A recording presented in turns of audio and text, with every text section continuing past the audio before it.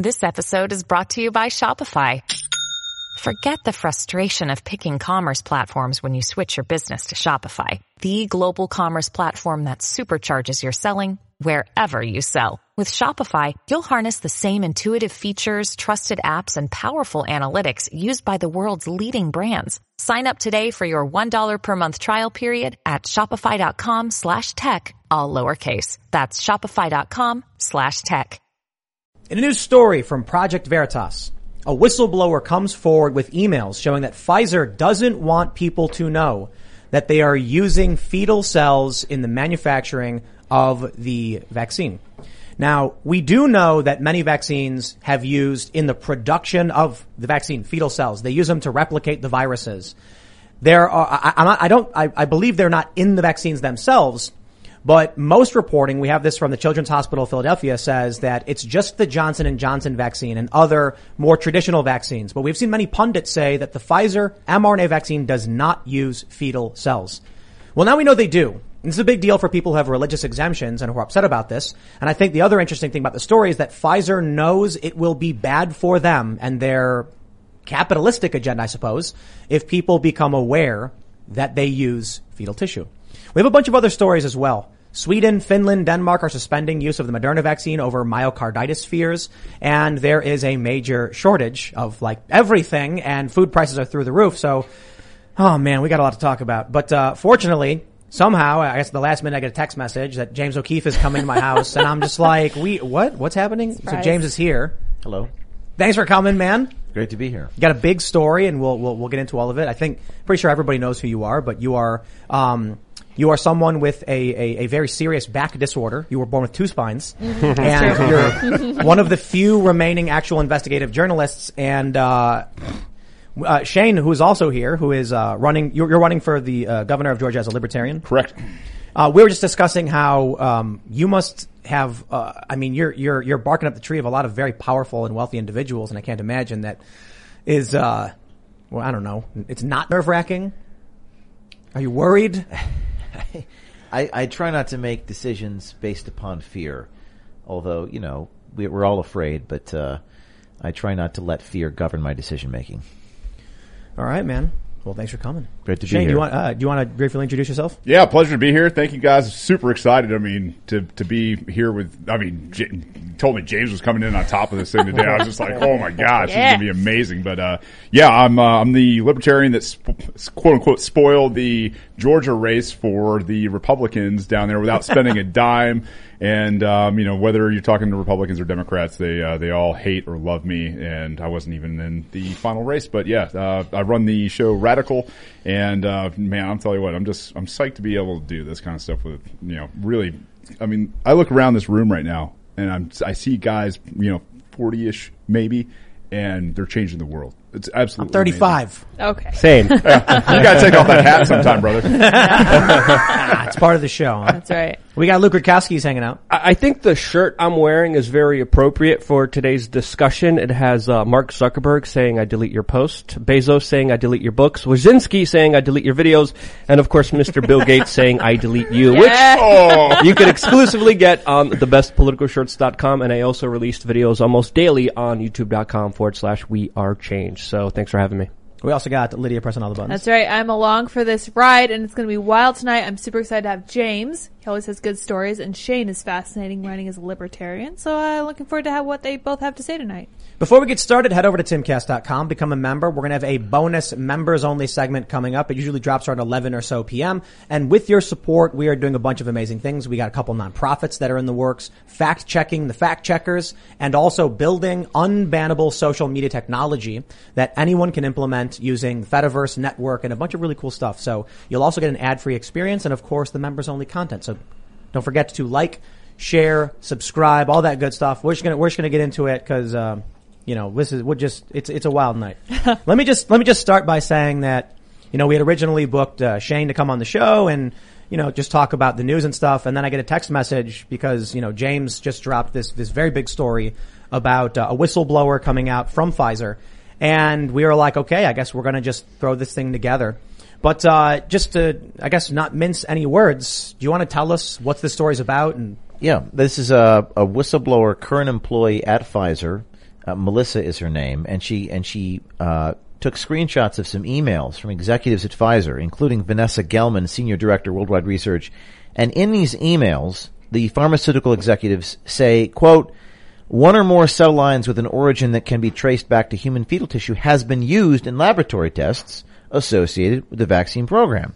Now, some of this is public knowledge in that fetal cells are used. But what's interesting about these emails is that all these executives at Pfizer are saying to each other, let's not tell people that that's true. And I'm going to quote the email here. Quote, we want to avoid having the information on fetal cells floating out there. We want to avoid, this is a direct quote, the risk of communicating this right now outweighs any potential benefit we see. And they say to hide this information public. So investigative reporting is always about making public what people want to keep secret. So my question is, why are these pharmaceutical executives in their emails trying so hard to keep this information secret? And this outraged the whistleblower so much that this woman went public yesterday night with Project Veritas on the record. She's currently employed by Pfizer. Probably the first time anyone has ever done this, sort of expose the pharmaceutical industry. Everyone says I should be worried about this, but this whistleblower has informed me that a lot of people at Pfizer agree with her, and we're looking forward to more Pfizer employees coming out. Now, here's the interesting thing. We have this, I pulled this up earlier in the day on a different segment, Children's Hospital Philadelphia, that says vaccine ingredients, fetal cells. And all of these, there's a whole bunch of articles that are like certified fact check say, no, there's no fetal cells in the vaccines. Don't worry about it. Right. No, the issue is they use them in manufacturing or the testing of the vaccine. So you're not getting injected with it. But in order to make them, to do the tests, they are using them.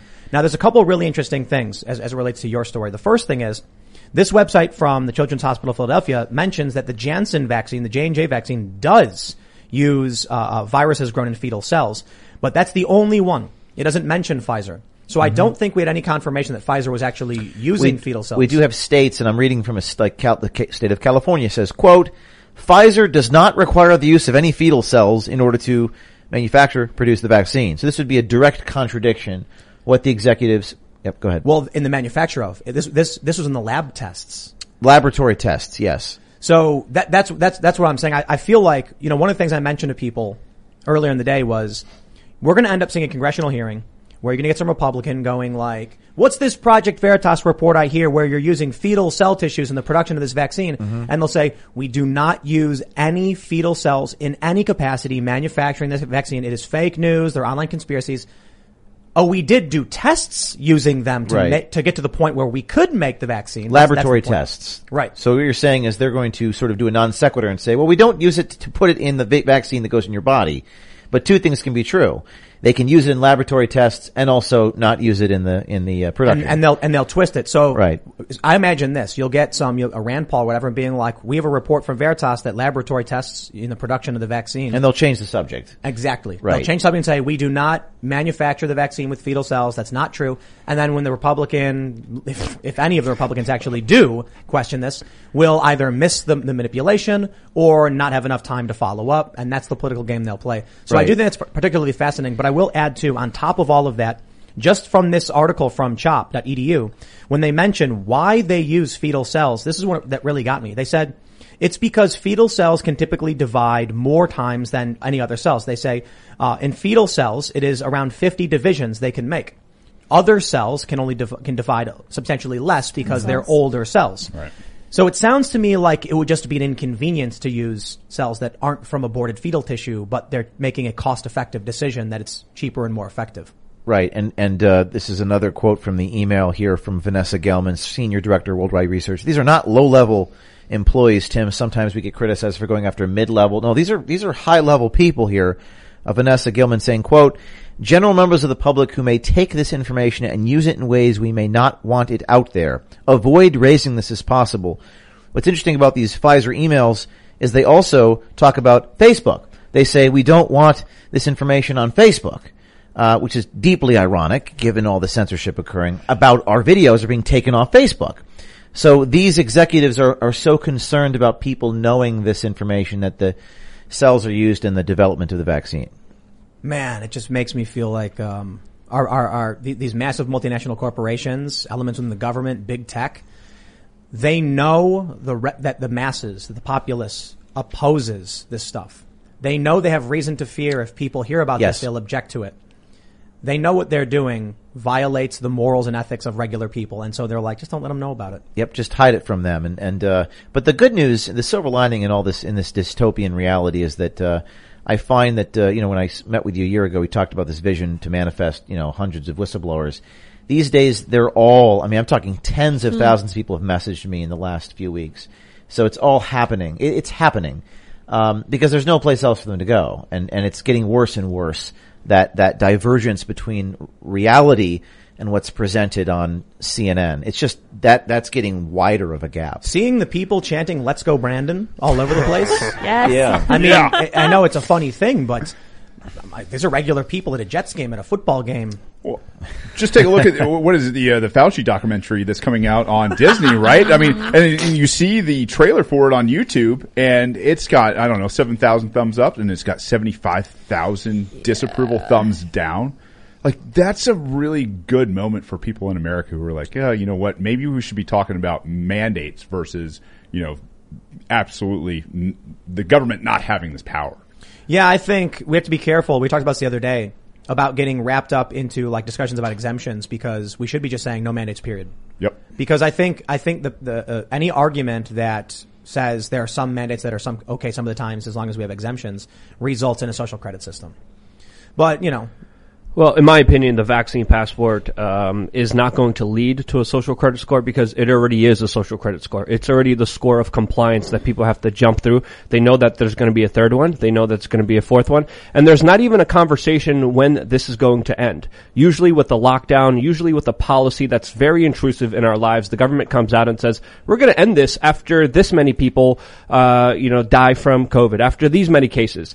We don't have any of that. We don't have any conversation to when this will end, when this will stop, and it's not going to stop It's ever. the new Afghanistan. Yeah. That's the thing, is there's no mission. There's never been a mission over there. What we've been talking about with the Afghan papers for 20 years, right? Oh, yeah. No mission. We're still sending guys outside the wire. It's a never ending mission. And this is the same thing. It's like there is no end in sight ever. I think the big issue here is, with James's story.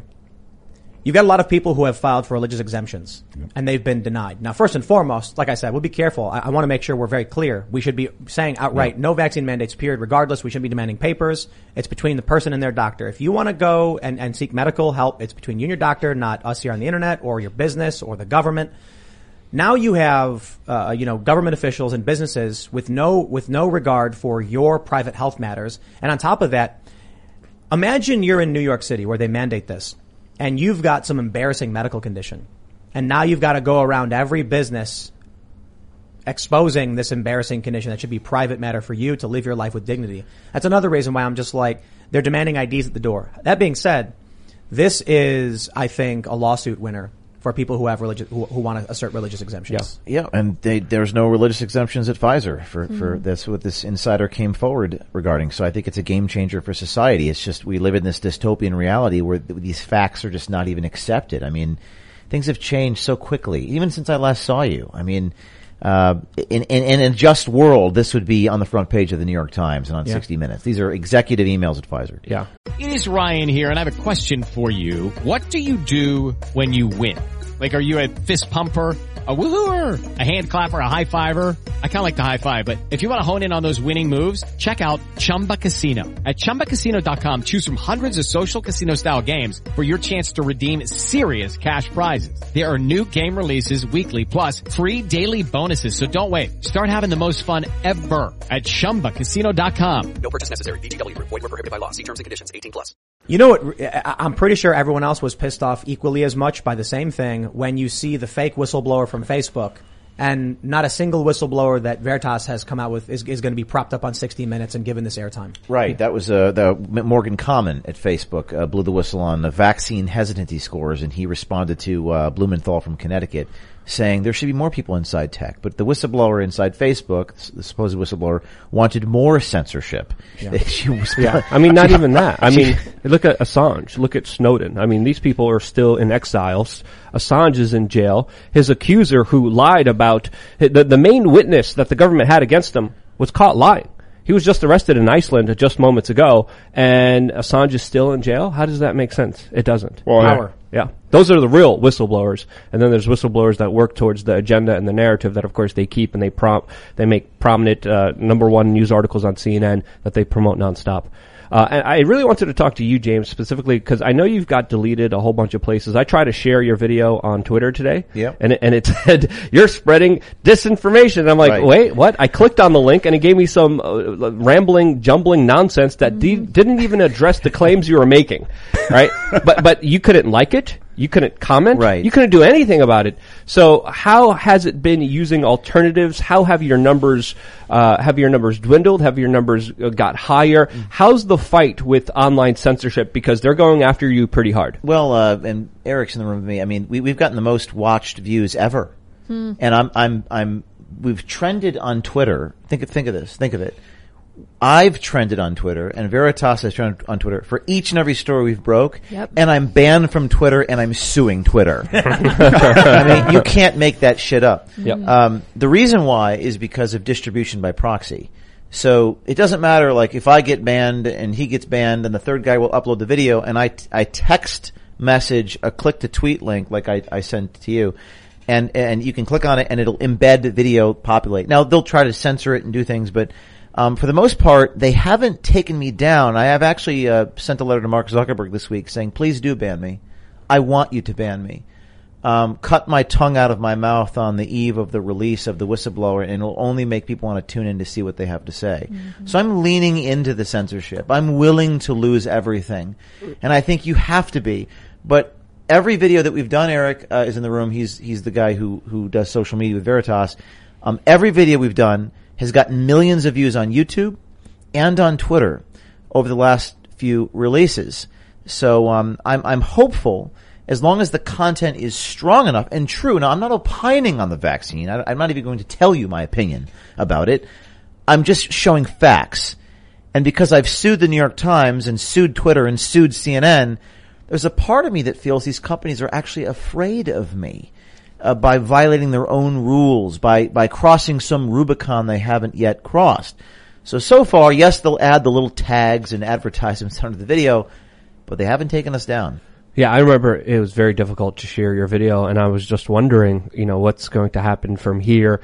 But seeing all the alternatives, seeing a lot of different platforms jump up, seeing all the individual people kind of rise up, seeing the 75,000 dislikes on the Dr. Fauci documentary, seeing the chants everywhere. I mean, how can you not have hope? And when the reality gets so skewed on the mainstream media by the government, by the corporations, where literally Joe Biden was claiming that the unvaccinated are the ones putting the economy at risk today. That was literally what he was saying. Well, something interesting happened to me.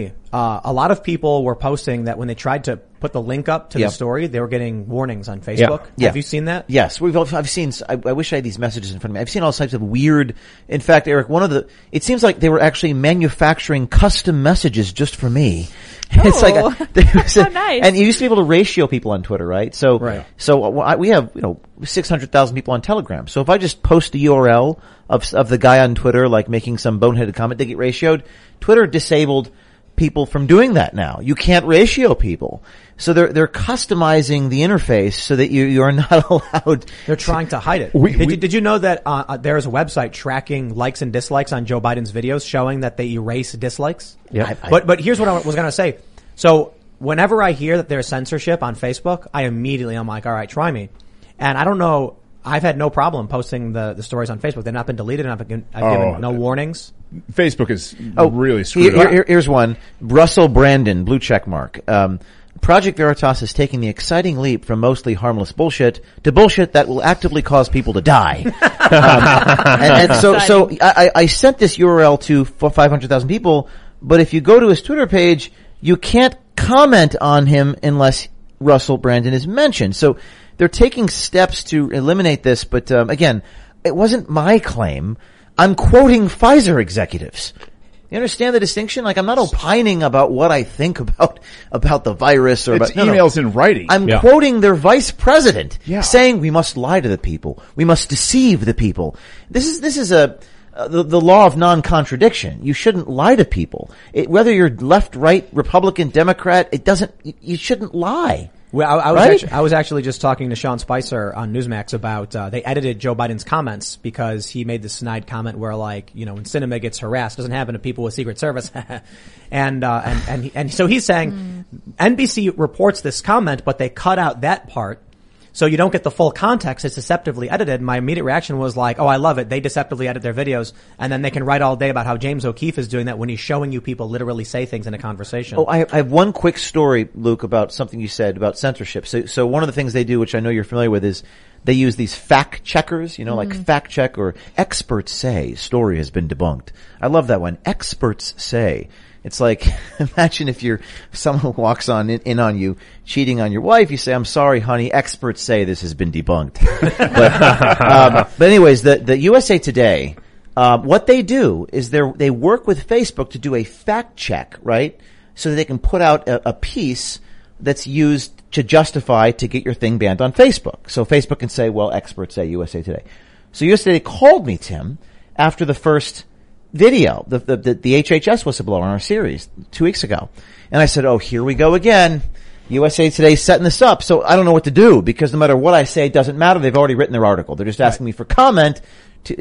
So what I did is I called USA Today and I recorded myself leaving a voicemail for USA Today. And then I distributed my comment to USA Today to everyone, preempting them, saying, if you don't publish my comment, I will sue you.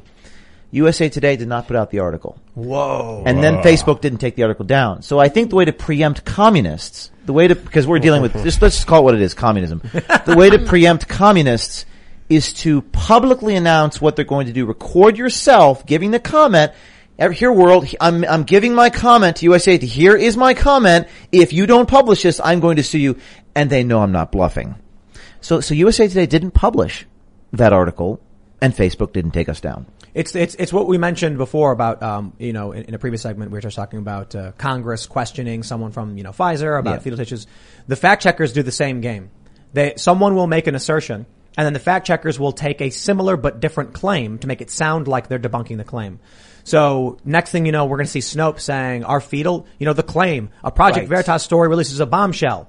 People are now saying, see, non sequitur. Yes, logical non sequitur. It's not so much that they're lying, it's the logical non sequitur. It's the fallacious logic. They change the subject and then there's this game of telephone, and before you know it, O'Keefe made a claim that I did not make that claim. That's brilliant. That's the funniest thing about, I think, almost all of the work you do is when you put these videos out, you're not saying, I believe in this policy and that policy and I voted for Bush. Like, none of those things happen. Right. Yeah, they'll make it's a straw man argument. Effectively, it's what it is. Straw man. Can you guys just sue Wikipedia already? We're working on it. We're going to sue the users on Wikipedia. And since I last saw you, as you know, we defeated the New York Times motion to dismiss. The New York Times appealed that, tried to issue an emergency stay so that we couldn't depose them. We defeated their emergency stay. So we're getting pretty far in our lawsuit. Obviously, the wheels of justice turn slowly, but I think it has deterred them, Tim, from lying. How you launched that thing recently, the defense fund, I think? Yes, Project Veritas Legal Organization, which is under our 501c3. It was your idea, actually, the People's Defamation Defense Fund. We just named it Project Veritas Legal. Nice. So you stole my idea and renamed it. How dare you? Well, technically it was my idea, but don't worry about that. It was your idea. It was totally Luke's fine. idea. Either way, it's amazing that that's happening. We need more of that. And I would say what you're doing is not even controversial. It's just journalism. It's what journalism used to be. A lot of journalism of what we see right now is literally regurgitating what the power structure says and then saying, now do this. You don't even tell people what to do. You have your own personal opinions, you have your own biases, everyone has their own biases. But there's a big distinction between what we're seeing in the mainstream media and what we're seeing with alternative media, what we're seeing with you, and I think we need more of that more than ever. And then I'm just trying to think of other ways maybe we could help facilitate that or get involved in that. I think journalism is reluctant to get into an exposed position where they're seeing as affecting events and rather than just reporting to them. And traditionally, there was always this adversarial nature to journalism, but these days, like you say, they only print the established line. They only are allowed to publish what they're told on the record. In fact, quote-unquote journalists wait to see what the corporation has to say, and only when they've been given permission to report the thing, do they report the thing? Yeah. It's become so much worse even in the last couple of years. They don't publish anything that's not the established public line. CNN's health advisor just came out today and said Los Angeles has just invoked some of the strictest vaccine policies in the United States. Excellent. This needs to spread everywhere. That's not journalism. That's CNN hiring a lunatic, sociopathic, crazy person that wants to enforce their will onto you. Journalism is about letting people hear the story, letting them decide themselves, letting them see the evidence, and then just leaving it there for the viewer to decide what is right for them. Informed consent, something that, again, needs to come back more than ever, and I would say we don't have any of it. I think these people are so fundamentally unaligned even on the First Amendment these days, and there's this great reporter named David Shaw who wrote, "I'm a great believer in the reporter as an observer. First-hand observation is the ultimate documentation. Almost every big story that we do, we often have to impersonate someone in order to have the first-hand observation of the thing happening. That's what investigative journalism does.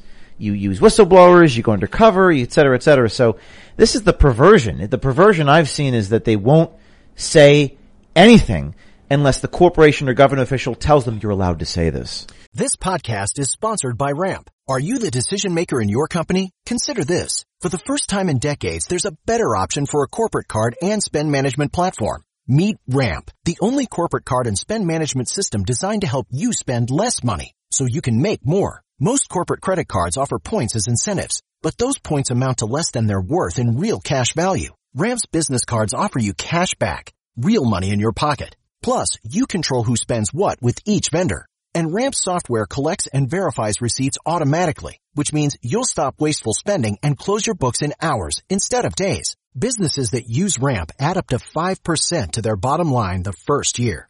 If you're a decision maker, adding Ramp could be one of the best decisions you've ever made. And now get $250 when you join Ramp for free. Just go to ramp.com/easy. Ramp.com/easy. RAMP.com/easy. Cards issued by Sutton Bank and Celtic Bank, members FDIC. Terms and conditions apply. Okay, round two. Name something that's not boring. A laundry? Ooh, a book club. Computer solitaire, huh? Ah, sorry, we were looking for Chumba Casino. That's right. ChumbaCasino.com has over 100 casino-style games. Join today and play for free for your chance to redeem some serious prizes. ChumbaCasino.com. No purchase necessary. Void where prohibited by law. 18 plus. Terms and conditions apply. See website for details. We've had several segments talking about the reporting you've done and Wikipedia. Yeah. So when I pull up the Wikipedia it's horrible. for Project Veritas. Oh, it's beyond. It's but beyond. It's insane. But I'm going to read some because it's important. They say Project Veritas is an American far-right activist group founded by James O'Keefe. The group produces deceptively edited videos of its undercover operations, which use secret recordings in an effort to discredit mainstream media organizations and progressive groups. Project Veritas also uses entrapment to generate bad publicity for its targets and has propagated disinformation and conspiracy theories in its videos and operations. Now, there's a couple of things I want to say. All of the citations on this are opinion pieces. Yes. Wikipedia is an encyclopedia, it says. Yes. Yet this whole article has taken random opinions. And it was funny because I was looking at the talk section of Wikipedia where the editors talk. And someone said, why are we using all of these op-eds? It's not And what was the response to that guy? Oh, they get shut down in 2 seconds. Oh. But you want to know, this is why I just said to you, I want you to sue Wikipedia. Because there's something very important right above that paragraph I just read. Yeah. It says, from Wikipedia. Oh. It doesn't say from user catlover42. It doesn't say from Johnny B. Good 900. It doesn't say from We Are Change. It says from Wikipedia right here. They banned me on Wikipedia, so I'm not on there. That's fair. It says they said from Wikipedia. What do you mean from Wikipedia? It says at the top of the site, Project Veritas from Wikipedia, the free encyclopedia. Project Veritas is, if they're asserting the statements have come from themselves. That's a good point. It doesn't matter. So I'll put it this way. We launched timcast.com. We got a bunch of users. It's going really well. We have journalists. Could I take random comments from users, quote block the text, and then put it in an article that says from Timcast or from Tim Pool, right. and then assert, it's user-generated content. We're 230 protected. No, I've put my byline on it. Wikipedia has asserted this is their statements from them. Yes. Now, if they can remove that, but I think as long as that exists and they have asserted this on this page about Veritas, nowhere does it say the statements came from any journalists, any writers, any pundits, opinion people, or users. It only says from Wikipedia. I think that's a great fact. I will talk to my lawyers about that, but I do intend to sue Wikipedia in some way, matter, shape, or form. And I will do that, whether it's the users, the website, we'll do it. But it's very important your audience understand this. I know you do. You said they're all citing opinion pieces. And that, in the New York Times lawsuit, Tim, the New York State Supreme Court judge actually said how deceptive it was for the New York Times reporter to mask, a first sentence of the article and defended it saying that's my opinion. And that was deceptive, and that was disinformation. The judge actually said it was disinformation for the New York Times to call it an opinion when it was used to justify all types of other things. But they use supposition, they use circular sources. This is the way the propaganda works. I admire these writers on Wikipedia and the New York Times. You have to be an artist to paint reality in the way that they do. It's any time I aim a camera in any direction, it will contradict what you see on that page. And that's why people are so pissed off. That's why the whistleblowers are coming out, because, listen, people are willing to give up their livelihoods right now. Yep. I've spent my whole life effectively doing this since I was in college for, 15, 16 years. And you might have one or two people a year that say, okay, I'll do it. Right now, 10,000 people are willing to do it. That's the silver lining. People are waking up, and sometimes maybe it has to be darkest before the light. When I was looking at the Pfizer scientists video you did, it some of them seemed like you had that one guy, I think his name was Nick Carl, right? Yep. And he seemed like he was reveling in it. Yeah, mandate it, do it. But one of those guys, I think the guy's name was Chris or whatever, seemed kind of like, I know what's going on is bad. Yeah. I'm not a fan of this. But they're not willing to. Nobody wants to stick their neck out. Yeah. Nobody wants to take the responsibility of what it means that they're a snowflake contributing to this avalanche. Yeah, we talked about this last time. It takes a lot of courage to stick your neck out. But in the 20th century, people didn't really have as many options. And these days, you can put a not GoFundMe because they banned us on GoFundMe. Give, send, go raising $500,000 per whistleblower. $500,000 for whistleblower now at Project Veritas. I'd say, I think, like 10 years ago, that was near retirement funds, but now with inflation through the roof, you're lucky to buy a cheeseburger. And one more comment I want to make about how journalism has changed. I'm seeing this, a new phenomenon occur. The mainstream media will now not reveal newsworthy information due to the, quote, harm the information might inflict on the subject exposed. Remember the communist teacher thing we did a month ago? Gabrielle Geip in California with the hammer and sickle. Yeah. This guy was saying talking about child abuse and we need to scare the F out of kids. And a lot of the people in Sacramento had to report on this because he was fired. So they had to report the news. But one of the refrains was they're not going to mention the name of the teacher. Listen to this, quote, teacher whose name we are not disclosing due to potential harm against him. Wow. So this is a new phenomenon in journalism. We're not going to reveal newsworthy information because the person might be harmed. Same thing with the FBI. Right. Or, these parents might do harm to the teachers. Well, actually, this is fascinating. One of the core journalistic ethics is minimize harm. Right. But they only are now applying it. You take a look at CNN when they were like, here's the name of the man who posted the Nancy Pelosi video. Here's where he works. Mm-hmm. Right. Maximizing harm against those who speak out against their political ideology. In this instance, we're not going to reveal who this person is. I'll give you a really, really good example of how this is manipulative in the mainstream press. Andy Ngo. He goes out and he reports on Antifa violence and extremism. He goes on Twitter and he posts photos of the people arrested at these extremist events. The left says he's making kill lists, he's secretly working with the far right, and then their allies in media regurgitate the lies.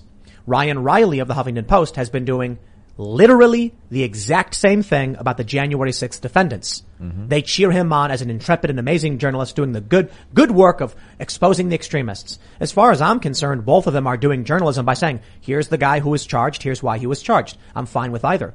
But you can see how the political ideologies and you can see how the mainstream media is willing to support one and oppose the other. It's the murder cult. You can't attack the murder cult. And that's the thing is like you look at everyday regular people and their businesses, their homes, their property, their livelihoods. The government doesn't care about that. Oh, they've been decimated. But if you go after those guys on the shiny white Capitol Hill, you invade their space, and let's face it, like those guys, they've got more ammunition and firepower in their trucks that they left behind and they didn't bring in there. And like the FBI said, there was no plan. There was a bunch of raucous people who rioted. It was bad. Like it was bad. It's not cool. Yeah, I mean, but you have now stories that they don't track the leftist violence in the same way they do the right. You have the hearings about how the right is substantially worse. This is the fascinating thing. I want to loop this back to how they frame Veritas on Wikipedia, a far right. What does that even mean when they call you far right? I beside myself. Like I said, in the beginning of my, I guess, career, I used to fret and have sort of PTSD over the Wikipedia page. I've come to accept it. The moment you stop giving a shit about what they think of you and stop seeking their approval is the moment when you become truly free. I've learned this in my life. It's just, I have to accept the unacceptable. To be labeled far right, I literally don't express my opinion in I've never expressed my opinion in any of the investigations I've ever done. And all they do on television is express their opinion. I don't see anything but them express their opinion. It's Orwell's, 1984 doublethink. Yeah. Well, at least you haven't been unpersoned.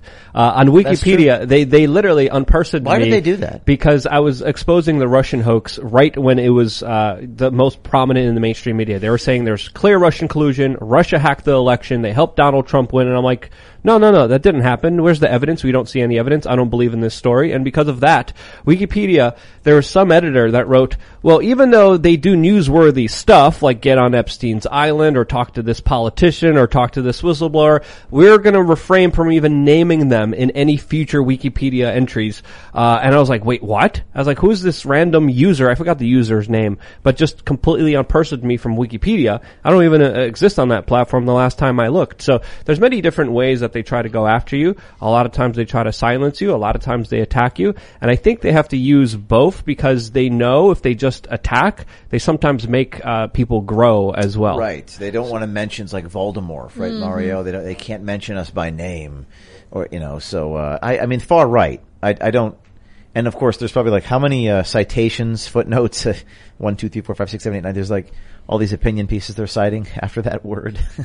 Wikipedia. Have you seen the Larry Sanger? We had him on the show once. He was one of the co-founders of Wikipedia, and he said it's just leftist propaganda at this point. It's crazy. I used to donate to Wikipedia. I was such a big fan. This idea of the community coming together and being like, let's get some good, reliable sources. But I'll tell you this. Even, it's fascinating to me when I look at Media Matters, for instance.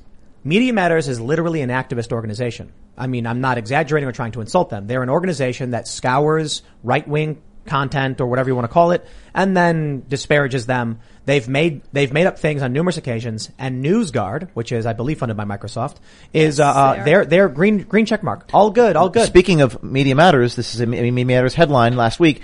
YouTube is taking a victory lap for its latest vaccine misinformation policy. Meanwhile, Project Veritas is gaining millions of views on YouTube for quoting people.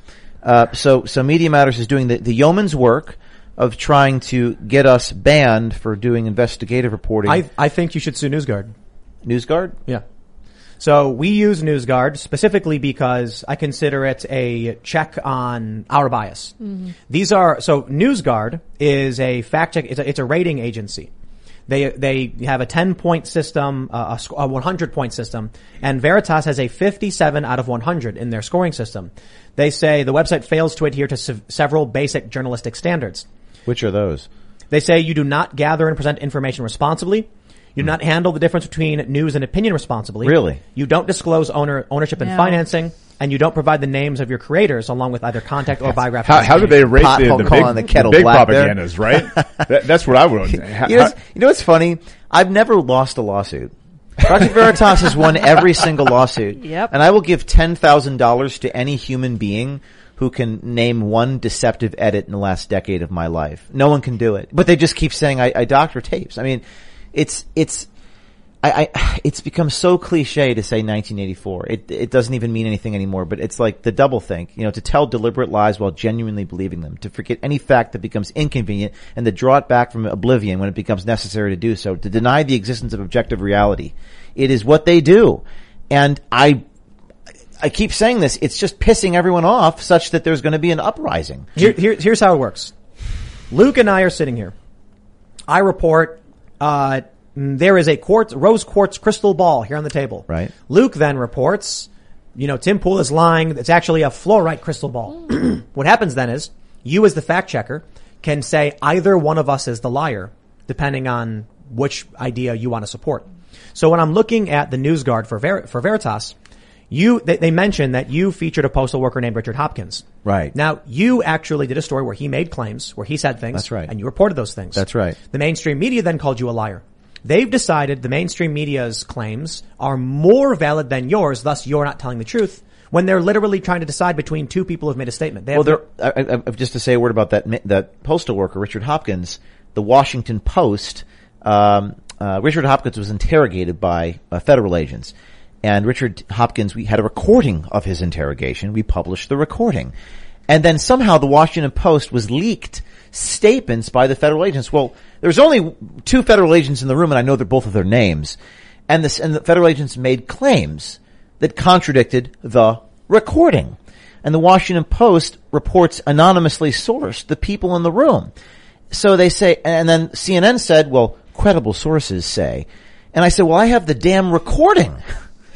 I have the recording. Rock beat scissors. I have the recording. Well, and Jacob Bagage of CNN, literally you could see the condescending smugness in his face when he goes on Anderson Cooper and says, credible sources like the Washington.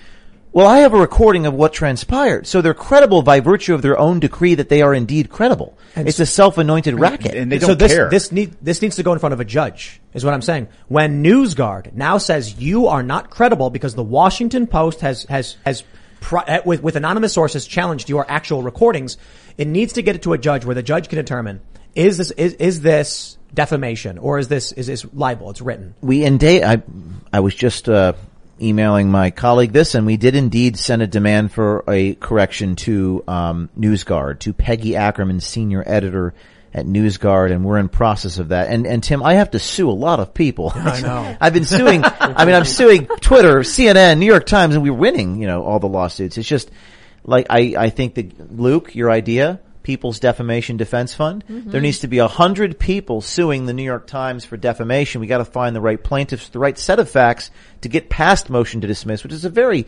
difficult burden to get past, Tim. But I agree with you, and I will sue NewsGuard if they don't correct. We are entering a new era of dystopian BS. Check out the story we got from Axios. Google and YouTube will prohibit ads on and monetization on climate denial content. Oof. Look, we've talked about this with Chris Martenson. I think, at least I genuinely believe we've got very serious environmental crises on this planet. Climate change, dead zones, fishery collapse, Pacific garbage gyre, all that stuff. But man, is it a messed up world when they're coming out right telling you that there is no more, the internet's no more. You are a pleb. You were never supposed to be given the ability to speak through the megaphone, and they're going to be taking that away regardless of whether you're right or wrong. Now, it's also important to note here, are they stopping people from climate change denier or stopping people who are calling out a lot of the hypocrisies in the climate change movement? Because there's a lot of hypocrisies. See, it's very vague, generalized language that gets bastardized and abused so much because, again, the rules aren't really that clear on YouTube. We don't know the exact parameters. We don't know the exact words. Sometimes you say the magic special words, your videos get taken down without even an explanation. Sometimes my videos just get taken down, just like yours, Tim, without even a notice, without even a notification. So with stuff like that happening, seeing the spectrum just being broadened, like now it's this, and now it's this, and now it's that. Like, where do you end? Where do you even start? If you're going to give guidelines, give clear guidelines. Let's give clear protocols. If you deny this specific assessment or argument, that in itself is anti-scientific. You should be able to argue. You should be able to have a conversation. And if you can't question the science, it's not science, it's propaganda. And I think people need to realize that more than ever. They can't control people that way. And that's the problem is this isn't meant for debate. This isn't meant for us to sit here and have a reasonable conversation. This is meant to silence people and control people. This is the state. This has always been the state. Centralization is if if we can control the narrative, we can control what is said, and we can control the people. And at the end of the day, that's what the state does. It centralizes power and it controls people. I think they've lost control. I think the heavy-handedness we're seeing in the federal government, the desperate maneuvers they're making, is just a sign that they're desperately trying to assert they have control, but more and more just expose the emperor's not wearing any clothes. Do you think this is mostly brought on by the invention of blockchain and immutable content and social media? I think the internet in general, it was a ticking time bomb that, they used to control the flow of information perfectly. You had a handful of channels where information could come from. If you were a journalist with a big story, they'd look at you and say, "No, we're not interested." Now you have the ability to go online and, like James with Telegram, put out a message where people can just click the link and then it goes up on other social media platforms. Yeah, I think we're building our own audience, Veritas, for the first time. I mean, that's what strikes me as I think this is an age where the loss of one's Twitter account is treated like the loss of one's life. But there's I'm not getting any coverage on these stories, but everyone's coming to Veritas to be informed. That's a new phenomenon. So in the past, my model was to try to get local news outlets to cover these stories. But the pharmaceutical industry, you kidding me? There's actually one local TV station in Kansas that may cover it only because that's where the plant where the woman works, and they have to. But I think there's this phenomenon where our audience aren't necessarily Fox News viewers, Tim. Neither are yours. They're just a new audience. We're informing people one by one. And then another thing I get is, well, nothing's going to change. Nothing ever happens to these people, like a cynicism. And I've said this to a couple people. I said, well, listen, you got to start somewhere. You change one life, you can change the whole world. You can convince a few people, you can make a big difference. But I think the phenomenon with Project Veritas is that we're building this new audience of people who are being informed because it's incontrovertible, videotaped evidence. Yeah. It's not my opinion. It's incontrovertible. While the machine is very clearly clamping down on what is acceptable language, they are clearly violating the good spirit of Section 230. Mm-hmm. They're setting forth editorial guidelines. That's what it is. When they tell you your opinion is not allowed to be spoken, they're saying here are the editorial guidelines of this platform. Well, it's even questions. And I mean, that's what it gets down to is you may not make statements. You may just be asking questions like, hey, what about solar and space weather? Do we ever talk about the solar energy that's coming out of the sun in terms of its fluctuations? We never talk about that. Do we have an answer for what the ideal temperature of Earth is? Nobody can answer that. It's been decades and decades and decades since I was a kid. I mean, I remember them talking about a coming ice age in the 80s and thinking, oh my God, I was terrified. And that was the thing. It was like live in fear, no matter what it was. And listen, as a conservationist, I know very well that when we look at the Earth, we should be living in more of a balance. But this cry for like the balance in the ecosystem and this, I don't know, this idea that we can not say some things about, climate change. Well, this cry comes from a lot of people who live in cities which have absolutely destroy the natural environment.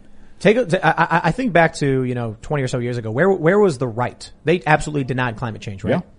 Now they typically accept climate change, but say they don't believe it's man-made, or their arguments about the solutions posed by the left are wrong.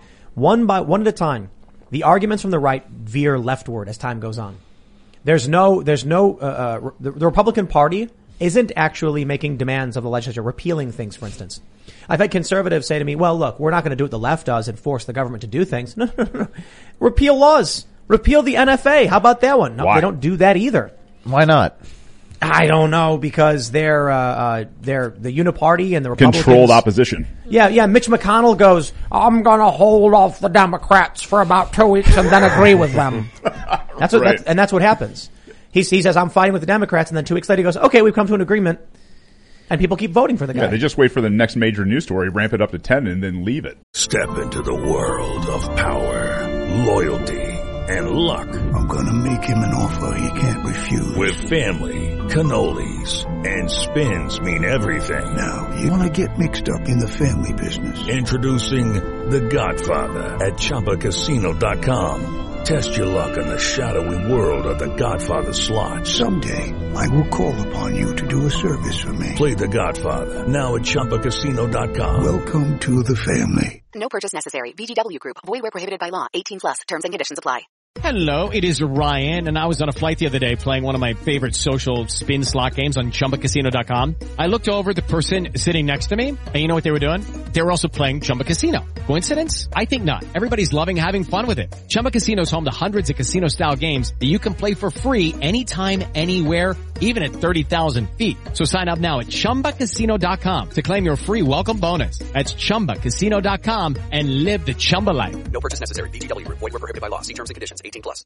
I believe and genuinely feel a lot of the people in the Republican Party have Stockholm syndrome and secretly want to be liked by the people that they're supposedly against. Like, if, I mean, I don't know, maybe they want their book reviewed by the New York Times. They want to play on their turf. They secretly wish they were at that Met Gala with AOC. They want to be there. They wish they were part of that crowd. I really do. I think that's the problem. They want to be liked. They care more about the opinion of the New York Times than their own constituents. Yes. And the moment you stop caring is when you can actually have the will to win and be effective. But that's a psychological issue, a hurdle for people who are not part of the so-called mainstream power structure. It's hard, even for me. I mean, I've gotten my desire for approval down to a microscopic, bead, but you get more approval because of it. You'd have to be a sociopath to want to be hated by everybody. But if you want to do the things that you're proposing, you're going to be hated by a lot of people who have the power to make you liked. And I have to be prepared to lose. I mean, I just passed 1 million followers on Instagram this week. And I mean, on YouTube, we went from 1 million to 1.25 million subs in like no time, and I see your gold plaque. They have not sent me one of those gold plaques yet. I never got mine. It's sitting in bubble wrap, and don't send that out to Veritas. Well, hold on. Here's what I'll do. So when you get those awards, those gold and silver awards, they allow you to do a team purchase. So if multiple people work on your team, you can order a custom award with any name on it from the company. So I think good old team members, Project Veritas and We Are Change are going to be getting, their awards. I just think it's funny that we have 1.3 mil subs and our gold plaque is sitting in the bubble wrap room in Google in California, and it's like sitting half open. Like the manager's like, well, let's just verify that those 1.3 million subs are all real people. It's under some footnote, But listen, I think that the bottom line is, I've come to see it over and over. This is my mantra today. The moment you stop giving a shit and seeking their approval is the moment you're free to actually be effective. You have to not care. At the first line on your Wikipedia, it says far-right criminal doctors tapes. It hurts, but you just gotta let it go. Because if you do the thing that you're proposing, you're running for office, aren't you? Yeah. God bless you. I'm never gonna run for office whole life. It's the most I could never do that job. thing ever. I can't do it, but we need good people, so thank you. I hope you're successful in your efforts. You have to not give a shit what they think. You just have to do the right thing and have a leap of faith. And one of the things that struck me about the HHS whistleblower and the Pfizer whistleblower is I asked them, aren't you afraid of going after Pfizer? And they both said effectively, I put my faith in God, not in man. Mm-hmm. And whether you're a religious person or not, they're taking a leap of faith. Yeah. They're saying, everything's going to be okay. I'm going to do the right thing, damn it. And I just think that that's what people need to do if they're going to want to change things. I 99.9% agree with you on what you said about not caring, but I'm going to offer up a little different. Go ahead. See, I do care what they write on my Wikipedia. Because for a long time they claimed on Wikipedia that I invented a live streaming Zeppelin. I don't understand why they think Tim Pool, and I was working with drones that I get, and I think one of my live streaming what? Zeppelin. What do you like mean? A blimp. Blimp. They claimed I had a blimp. Why would they want to Straight claim from such Germany. a thing? So cool. I don't know. And it was in my Wikipedia for years. Is that supposed to be defamatory? Blimp? No. But cool, here's right? the funny thing. I am so fed up with, like, when I read your Wikipedia, I'm like, that is obviously, listen, even if it was true, they're opinion pieces that don't tell us what your organization is, and I'm sick of it. So here's what I'm doing. Here's what we are doing. After a few years of them claiming that I invented some kind of Zeppelin, and me saying publicly, like, guys, I did not do this, please remove it. And they were like, you're not a credible source, you can't be used. They finally took it out. And I said, you know what I'm going to do now? I'm actually going to invent the damn thing, so they'll have to put it back in. I'll retroactively make so that's the game I'm playing. So we actually have it. We have the Zeppelin is near completion, and we're going to be launching it. We're going to get a pilot with certification, and we are going to have the live streaming Zeppelin, and then they're going to have to go back and change the whole thing all over again because now it's true. Now, it's brilliant. I can't wait to see that. I want to be a part of that. But James, you brought up a very important point, and if I could kind of surmise it a little bit, it would be that words only have power when you give them power. And I think we're really seeing a lot of crazy, ridiculous words out there to the point where everyone's laughing at the establishment. I mean, Wolf Blitzer, he posted this photo of himself, and he looks like a geriatrics bald eagle. And he is. And he wrote this caption 9 months ago. He's behind the U.S. Capitol. Quote, 9 months ago today, on January 6th, 2021, an angry mob attacked the U.S. Capitol. I walked around the complex today, and it was very calm. As you know, the perimeter security fence is gone. At least for now. Do you know what they were calling it? Ratioed. Yeah. Straight from Thomas Massey's office, they were calling it Fort Pelosi up there. Oh, wow. Oh, yeah. Good for them. It's ridiculous. But you're absolutely right, James. You've got to be able to stand on your own 2 feet and say, I don't care what they say about me. If you're going to be effective in changing the culture, which is the most important thing that we're up against right now, you've got to be able to sit there and say, listen, they're going to tell lies, they're going to besmirch me, they're going to blackball me, whatever it is. You got to be okay with it. Most people, when that happens, they stop. They start reacting. They start playing on the turf of the opposition, and to do this, you effectively do have to suffer. You have to struggle and suffer and go through pain. And that's what it's going to take. Pain. I think people are going to have to go through a lot of pain in order to get to the destination. But the problem I find, I've seen people do this, and then they get lawyered up, and then they start to, you just have to keep going. You just have to keep. I mean, we're banned on Twitter. I wanted to tell you, we are banned on Twitter, but we're trending on Twitter. Mm-hmm. And it actually renders people get pretty confused by that. They don't understand it. Well, it's because you got to get the stories to be so strong that nobody can ignore it. And we distribute by proxy. So we send the stories to other people, and they embed the videos. And that's what you have to do. And also, I think people have to see. I think images are transformative. And you say, Luke, the power of words. Orwell writes in 1984, the party, communist, tell you to reject the evidence of your own eyes and ears. It's their final, most essential commandment. That's their number one rule. Yep. Do not believe what you see and hear.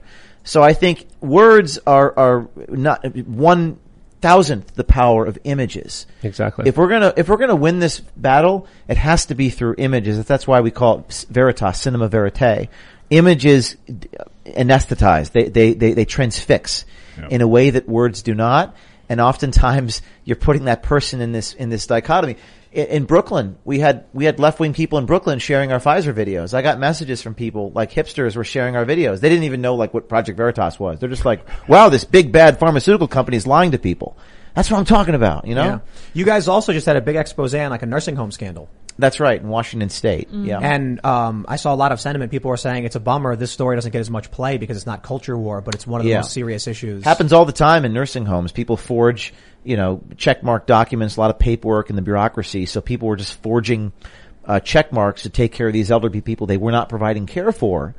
This is what I love. They say far right, and it's like you've got stories targeting mainstream media and big tech companies as well as nursing homes, and I'm like, what does that mean? Are nursing homes secretly communist organizations? Yeah, right. And you mentioned fear. I thought that was such an important point. We should do a whole hour on fear because the guy at CNN, Charlie Chester, said fear sells. Well, they put the ticker on the screen with all the people dying. He goes, we want it to be higher. I'm quoting him. Why isn't it higher? Why can't we have the death toll higher from COVID? Because it'll sell more ads.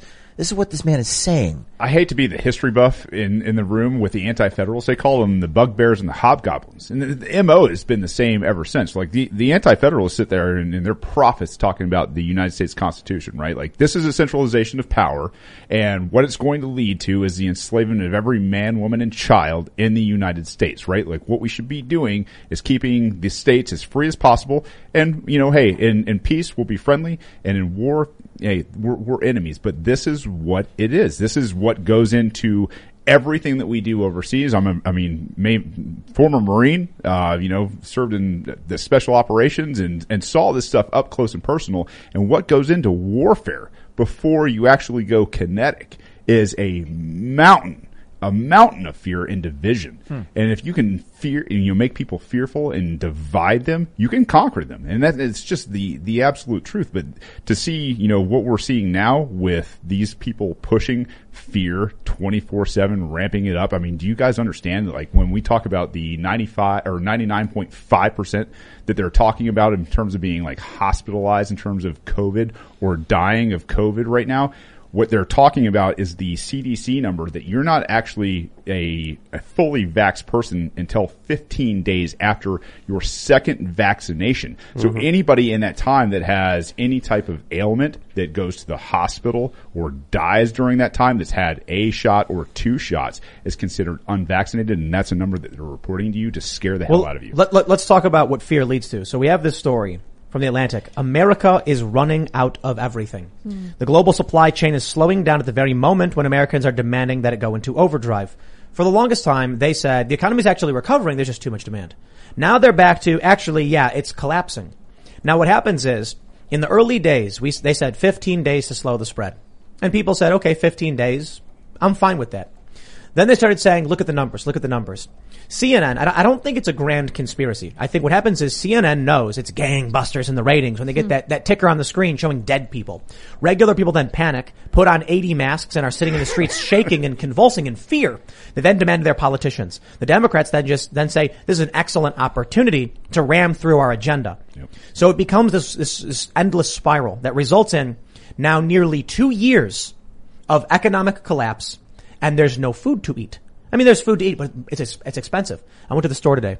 We got I've been talking about this for a while because we go grocery shopping periodically. Our shopping cart was about 3/4 full, $700. Wow. I looked at the final bill. It was like $680 something, and I was just like, what the? And we have meat, cheese, we got strawberries, and I'm like, we didn't fill this cart. I asked the woman, our food price is going up, and she just looks at me and she goes, they are way up. And this is because people are trapped in a spiral of fear. They're so terrified. There was this poll that went around asking Democrats and Republicans what % of people with COVID are hospitalized. Republicans correctly answered. It's between 1% and 5%. The Democrats thought it was 40 or some ridiculously high number. Why? They watch CNN.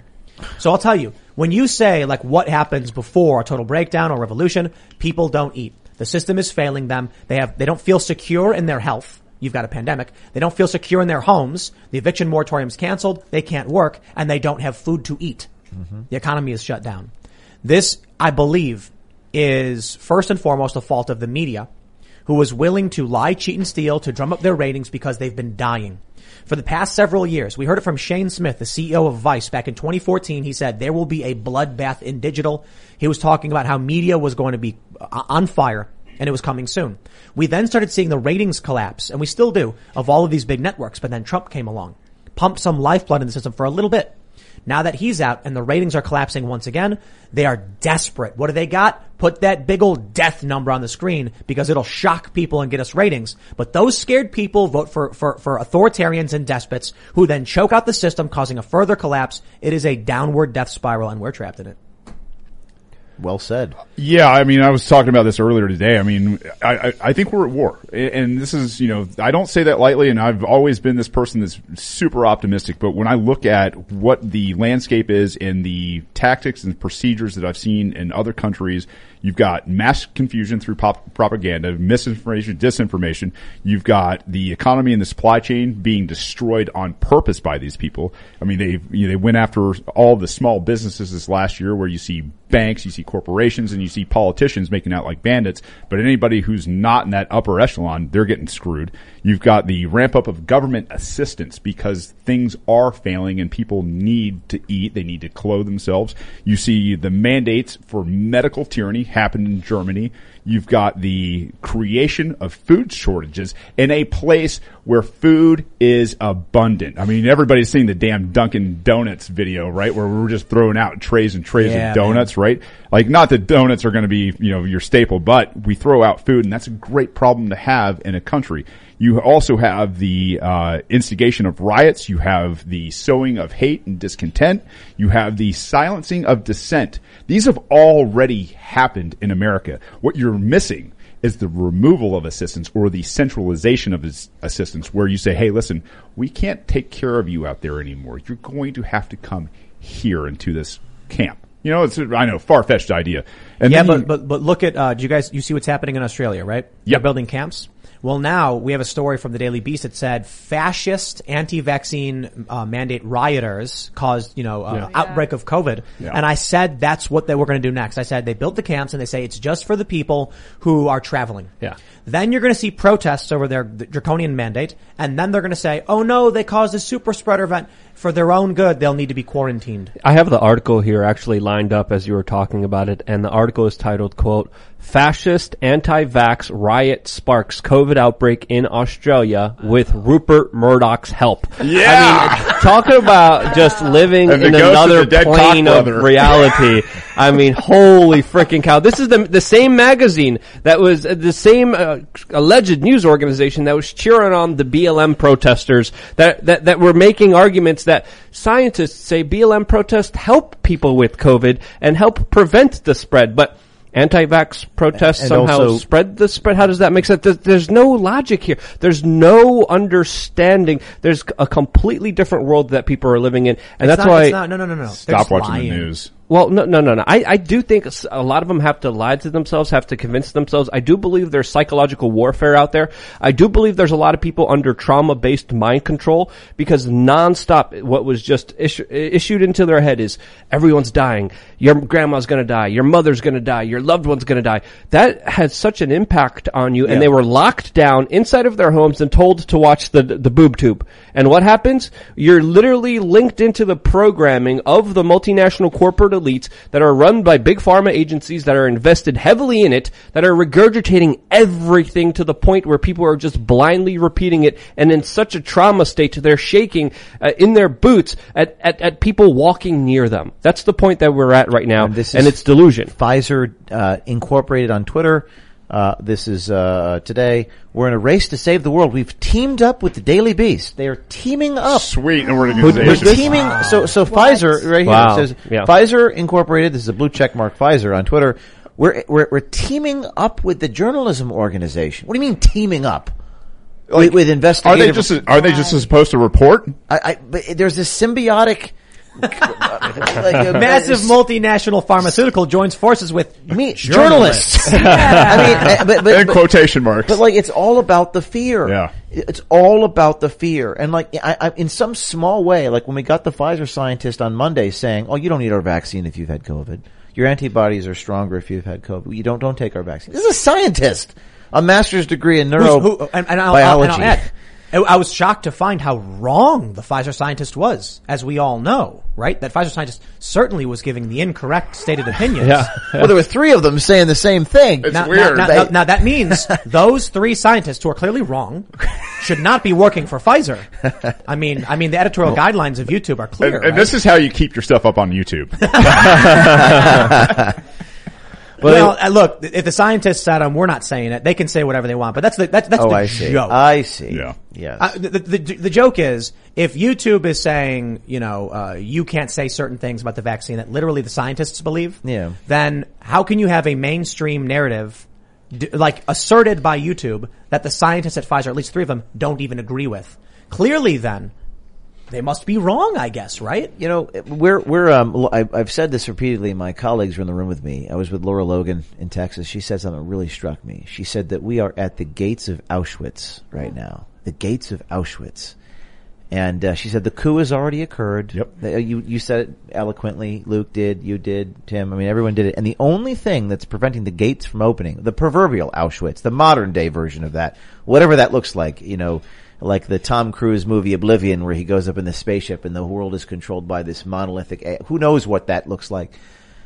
But she said the only thing that's stopping us from entering the gates is we the people. Because there are so many good people out there. I guess I see it so much because I get so many DMs and emails, like thousands and thousands and thousands of people are so pissed off. And this is America. I mean, this is not these other places in the past. Right. This is America, and I think when people are pressed against the wall, I just feel like they're just not going to take it. they're not going to. What do your fellow Marines think about this whole situation? It's a great place to bring this in because we had, obviously the collapse of the Afghanistan withdrawal, right? All completely planned, by the way. I mean, when we talk about like what's going on with these people who are standing in patience right now, and I really like for your audience, maybe they haven't heard this, but I think America has been extremely patient because they are powerful. And you can be quiet and powerful, and you can stand in power and not sit there and say, hey, listen, we have to do something violent. We have to be, we don't have to be, peaceful. Like we are a peaceful people. 99.9% of people go about their everyday life without hurting people, without robbing them, raping them, murdering, kidnapping, whatever. America and most people are extremely good, patient people. If they wanted to do something about this, it would be over in a blink of an eye, especially given the amount of combat-hardened veterans that we have in this country. I don't think we're headed towards a place of like mass civil war type violence. I don't either. If people didn't want to do something, they need only just carry on with their lives. Yeah. That's the thing, right? If Texas is upset with New York, they don't agree with each other, and then Texas just says, we're going to do our thing, you do yours, what's the issue? Why would anyone complain? So right now, I think the big issue is so there was a story I keep harping on about 10 violations issued in New York City over the business vaccine mandates. 10 out of how many thousands, tens of thousands, hundreds of thousands of businesses? Yeah. They have no real ability to enforce this. They issued warnings, several thousand warnings over not having signs in their stores. But the reality is if people in New York just said, I don't care, there would be no vaccine mandate. Well, and I'll tell you, I've started this thing called the Helios Initiative. And at first it was, I'm going to talk to anybody and everybody in the liberty space that's running for governor.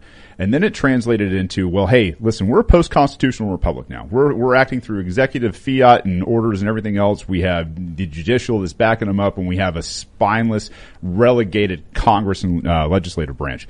How do we sit here and say, hey, listen, at the local level, how do we change this?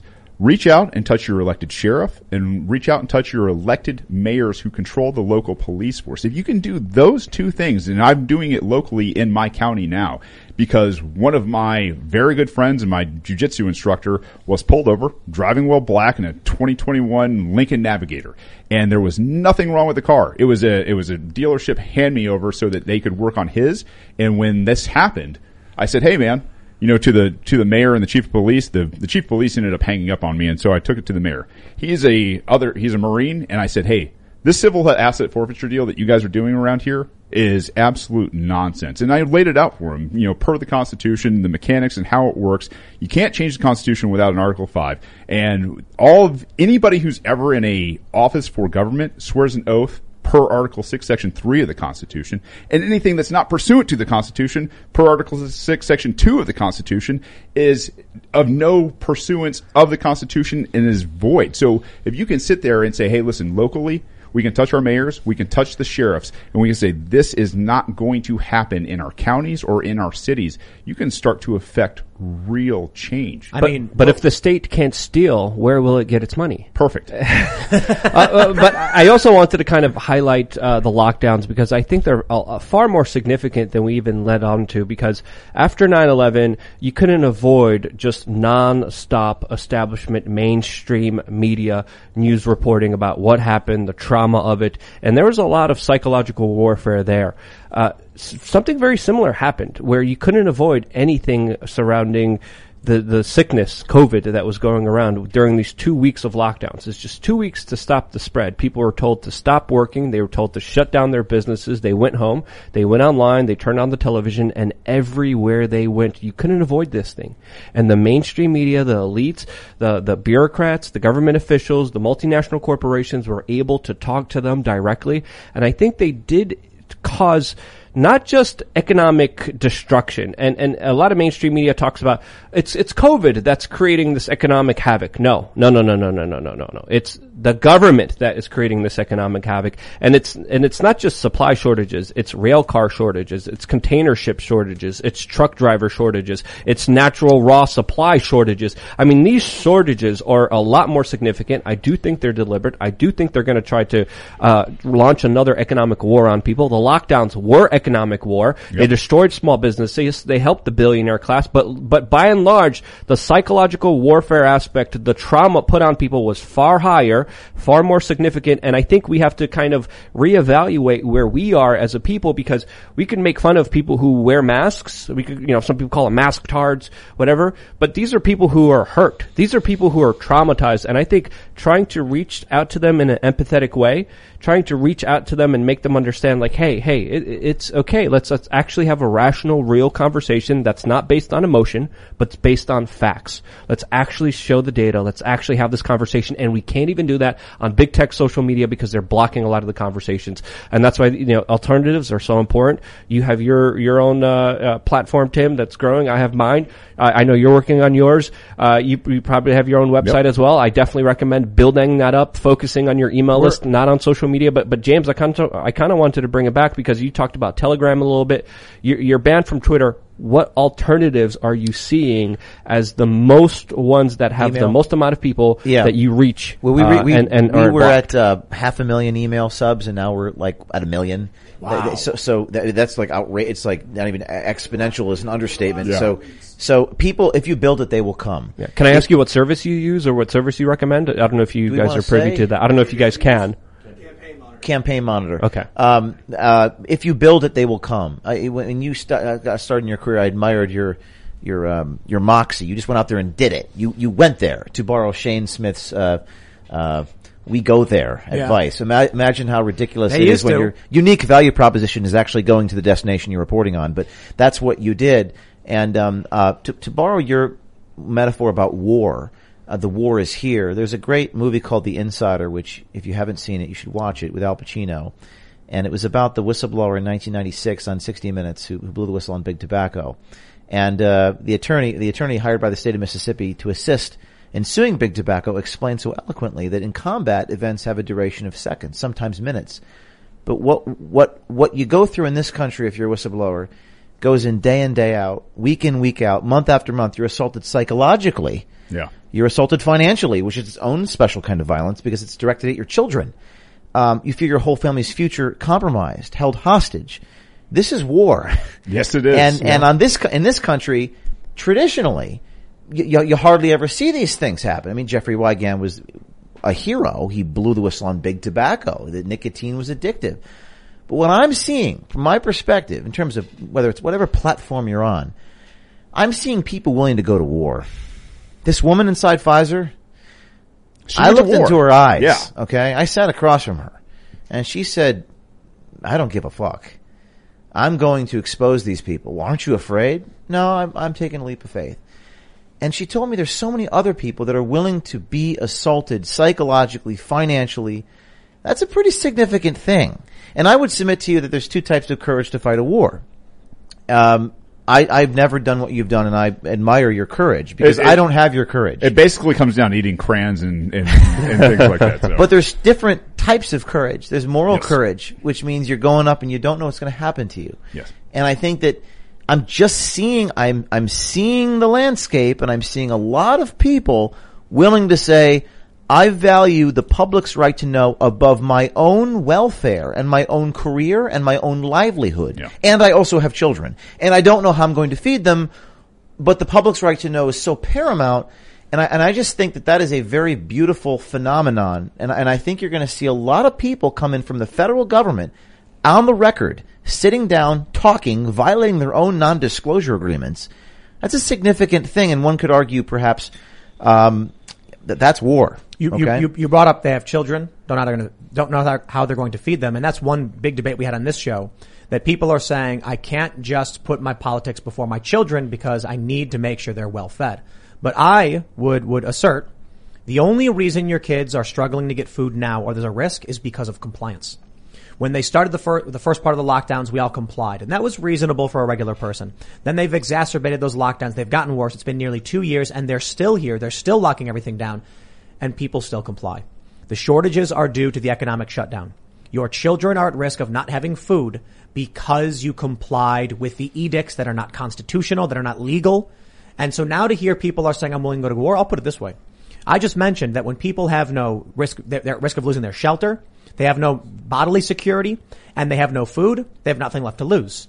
Now you're seeing all of these people. Maybe one of the reasons you're seeing so many people is because they've been beaten down so much. That's They're right. like, it's the line for me. Yep. Yeah. I cannot go any further. James, here's the documents. There's going to be despair before there is hope. You're going to be pushed to the precipice. I feel like this is a very American thing that occurs. You're pushed to the line, and then everyone's, okay, I'm to hell with this. It's uncomfortableness. I'm pushing back. Yeah. And I've been doing, like I said, for a decade, maybe you get 1 or 2 sources a year, not 10,000 in 2 weeks. Where can people email you if they've got Veritas tips at protonmail.com. That's VERITAS tips at protonmail.com. In fact, David Johnson, the who messaged me here a moment ago, David Johnson was the guy, the critical race theory inside Hasbro Toys was inspired by you, Tim. Oh, wow. He loves you and your show. Cool. And Glad to hear it. he came to us via me being here. So, I would encourage you to message me. And, we have a lot of people inside, multiple people inside Pfizer, a lot of people on the Border Patrol. A lot of people in Customs and Border Patrol, and of course the FBI is listening. So good for you. But we have the FBI. They become. I'm just going to say it on the record. You become a weaponized intelligence operation. Used to be a law enforcement operation, but you've become a weaponized domestic intelligence operation. And if you come after me, I don't break the law. So if you come after me, the rank and file inside your organization will hopefully revolt because it's horrible. And but a lot of people in Customs and Border Patrol, a lot of people on the border reaching out to us. Many of those people will go public. Remember how fun X-Files was? The FBI looked so cool. Mulder was kind of crazy, but it was still cool. Now I'm just like, what are they going after? Like pull ropes and garages? And where are the agents with the stones? Amen. To come out and because you're God bless your brothers and sisters in battle overseas, but where are the people with the stones inside the bureau? Well, and the thing is a lot of those guys were the same guys that were overseas. A lot of those guys, and I being one of them, thank God I didn't get into the FBI when I applied because I failed a polygraph test because of my former use of cannabis. But I'm telling you right now, to think that the FBI can't just roll up a lot of these politicians and asshats who are running around in corporate America or the banksters.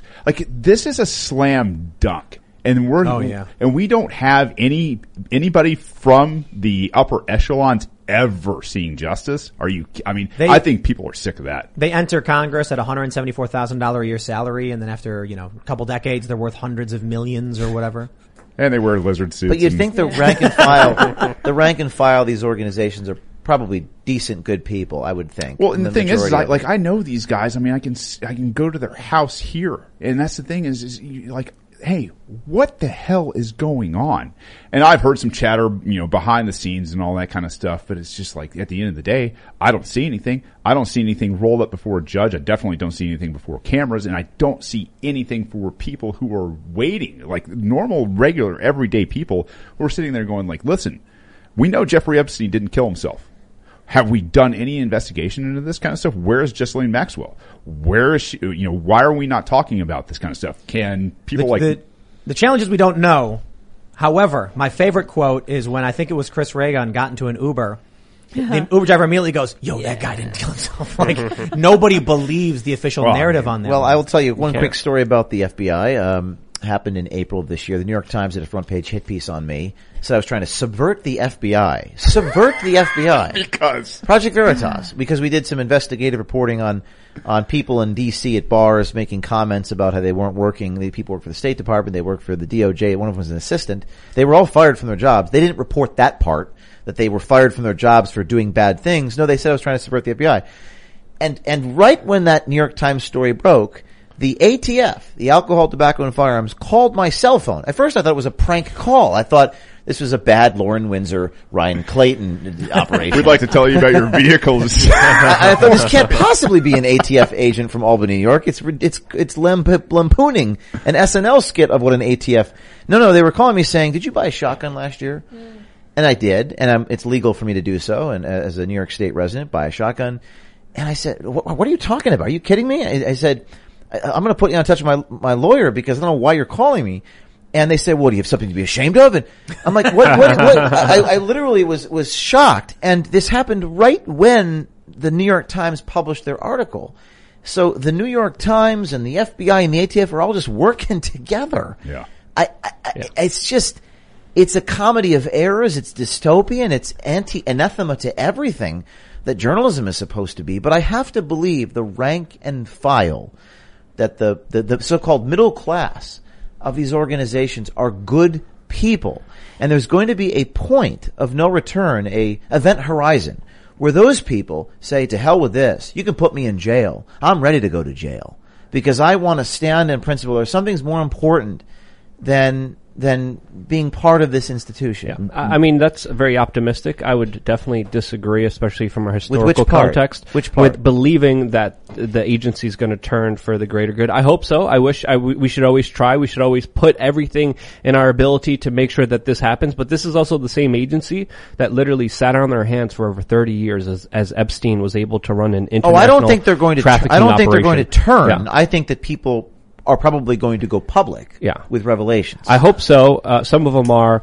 Some of them are just being fired. Some of them are quitting as well. So it's a very, very difficult dichotomy to be in. But even from the history of the FBI, I mean, there's so many instances now. MLK right from the beginning, right? Yeah, MLK from the very beginning, JFK too. But as they're hassling you, there's literal people who hurt children in unspeakable ways that the FBI just decides to look the other way. Nassar, Epstein, we could keep going. Andrew. Now they're talking about they might not even charge the guy. Is that what this report is? Yeah, and the victims are like, they are deliberately making sure that we get no justice here at all. So there's something sinister to the core of these agencies that really deserves to be called out, because again, they're unaccountable and they're essentially, they had victims coming from Jeffrey Epstein in the 90s to the FBI. The FBI recorded witness testimony about Epstein from the 90s. And they still didn't do anything about it. I wanted to ask you, James, how long have you been doing this work? Well, I was 19 when I started my college newspaper, and pretty much have been doing it ever since then. It broke through in a major way when I was 24 years old, so since about 2004. You've been putting yourself out there, you yourself are exposed. You've had, the government come after you on more than one occasion. Oh yeah, I was arrested by the FBI in 2010. I was falsely accused of a felony, which I was eventually exonerated from, but I wrote a whole book about it. It was a long story. You've been very brave. And with that courage, you've inspired many others to be brave, to come forward, to stand up, reject the authoritarianism, the lies, the manipulation. And so when I hear from a lot of people they say, oh, it's easy for you to say, Tim, look how well off you are. My point is, I have lived a life of willing to stand up and say no when I am faced with something I view as wrong. And that has not led me astray. And I feel the same for you. You have repeatedly stood up, defended what's right, even with the federal government coming after you and getting arrested by the FBI. You refuse to back down, and it's worked out pretty well for you and even helped you lead many others. From that, I would just say to many other people, don't look at any of us and think that we have any excuse or that it's easier for us. It was years of risk and sacrifice. And I think that's why it's so incredible when you do these fundraisers for the whistleblowers, that you're basically letting them know there's a safety net there. Yes. You can be brave. We're not going to let you down. It is not that you are going to come out, stand up for what you believe in, and you'll be thrown to the wind. Well, I think this is a very important thing to say, is that the things I've been through. When I was incarcerated and then placed on federal probation, supervised probation, it was this very bizarre thing I went through, and it was so bizarre that my lawyers I've never seen anything like this before. So it was a bit of a political prisoner, and I had this sort of, why have you forsaken me thing for 2 or 3 years in New Jersey. I was stuck in a halfway house situation. I was like, what is this? Is to be falsely accused of something and to be jailed for it is a really terrifying experience when you grow up to pledge allegiance to your flag. And I said, why am I going through this? And I did not know why until recently. A lot of the people trust Project Veritas because of the things that I have been through, because I guess it shows them that, I believe in what I'm doing. But I also think that the facts disclosed in these reports brought into the consciousness of ordinary people tend to expand the audience, and you create this effect where the balance of political forces starts to change and the role of the oppressor becomes reversed, and as David assumes new strength, Goliath starts to be attacked from all sides. the hunter becomes the hunted. The organizations in question probably fear. I think this is a safe. My team is over there. I'm going to ask a rhetorical question. I think it's safe to assume they fear us more than we fear them at this point in time. And the one thing I've learned about communism, because I've been fascinated by I'm reading a lot about communism. It strikes me that the only thing, and I think this is a great issue to ask you, the only thing they fear at this point in time is being exposed. I'm not sure they fear anything else, do they? They fear anything else? If I would say mostly I agree with you. Like maybe we'd have to research a little bit more to think about it, or think about it a little bit more. But I think so long as people are kept in the dark, they can do whatever they want. Their whole agenda hangs in the balance of lies that could be exposed at any moment. So that's a very delicate, vulnerable situation to be in, and I wouldn't want to be in that situation. I feel like shows like this, and the work you do, they've certainly done a lot to try and silence you, and it's not working. And I think that's exactly why a lot of people might say, okay, well, if they're really all powerful, or if they're really this big coordinated group, or there's powerful elites, like why aren't they just banning all these channels? They're not that powerful. There's powerful interests and powerful elites, and they are fighting a war, and they need you convinced that they own you, they control you, and you can't do anything. No, but the people actually have the ability. I think you're proof. I think this show right now is proof. I'm sure there's a lot of people over at YouTube who are watching this going like, oh, geez. Hey, Tim, I'm sure there's a lot of people at YouTube who like you. I know that's true. I don't know what percentage, 15, 20%. Well, I'll tell you guys, I know, I've known for a long time some people at Google. I've actually consulted some of the development of, various apps they've been trying to do, particularly on live streaming and mobile stuff. And I've hung out at the Google HQ several times. I've invited all these YouTube parties, and now it's not the same. In the past few years, things have definitely been different. But I talked to some of my friends who have since left YouTube, and they'll say things to me like, "Oh, dude, there's a ton of people at YouTube who are like watching your show all the time. They're huge fans." I hear from current workers, they're like, "Yeah, we actually really enjoy your content. We don't, the interesting thing is they all feel like they can't say anything, and it has to be a secret.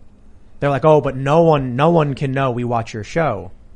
That's the scary thing. Yep. They need you convinced that you can't express yourself. And you can. Look what you were saying about when you just finally stop caring what people think about you is when you'll be free. There was this thing I was reading today about a paradox where people go along with something they hate because they think everyone else likes it, but everyone else hates it too. So it enforces this social, order over suffering. There are a lot of people probably at a lot of companies you wouldn't expect. They're probably big fans of you, James. They're big fans of Luke, big fans of you, Shane. They won't say it though out of fear.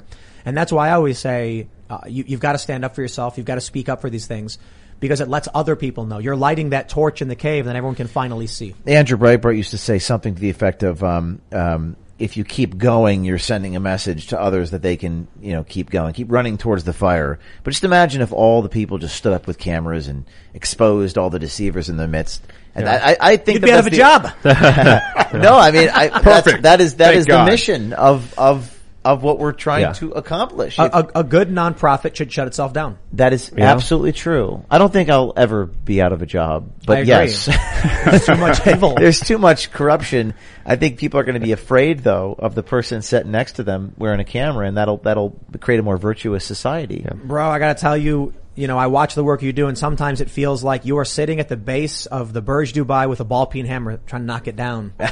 Like, there's just so much corruption. But maybe that's unfair because I think you've had such a tremendous impact with many of these stories. That's why it's so viral. That's why it's been expanding. But no one's done me any favors. Like, I have no real allies in a sense. I mean, even the story we did on Ivory Hecker, who was a Fox news organization, local affiliate, but I noticed that Fox was wary to have me on after that story. So I don't really have any allies. No one's done me any favors. Every story has to be so strong and so bulletproof and so incontrovertible that it forces people to share it, even though we're banned on Twitter. Yeah. And you're right. Nonprofits most start, Eric Hoffer's Dictate. What started out as a mass movement usually ends up as a racket, a cult, or a corporation. So most nonprofit organizations in D.C. have a stated mission, and if you solve the problem, they can no longer fundraise. Right. Yeah. I think the larger point that I think we're trying to get at here and trying to tell the audience is that living a life with fear is a life not worth living.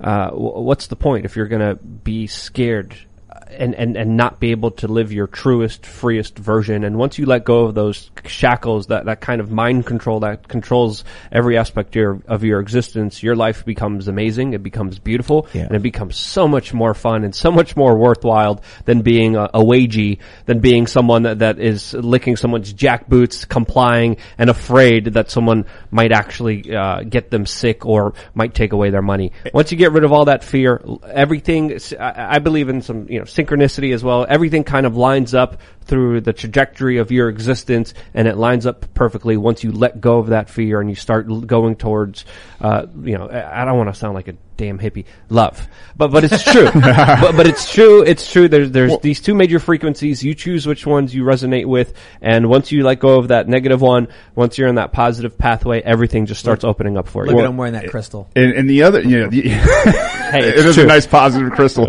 But the other, like, to your point, it's not even just not living in fear.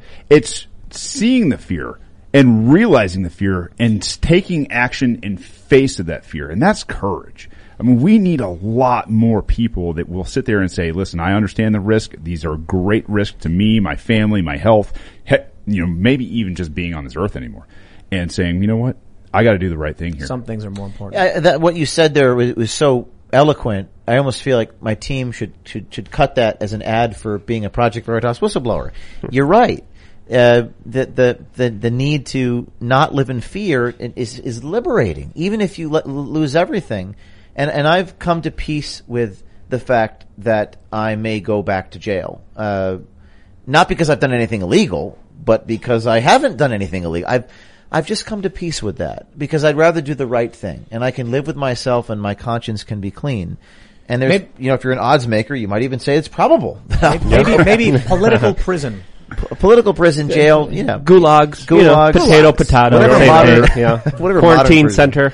Let's jump over to super chats. We got a ton of super chats. I don't think we're able to get to we're not going to be able to get to everybody, but we'll read as much as we can. Smash that like button. Many of you already have, and go to timcast.com because we'll have that member segment coming up around 11 or so p.m. Let's read.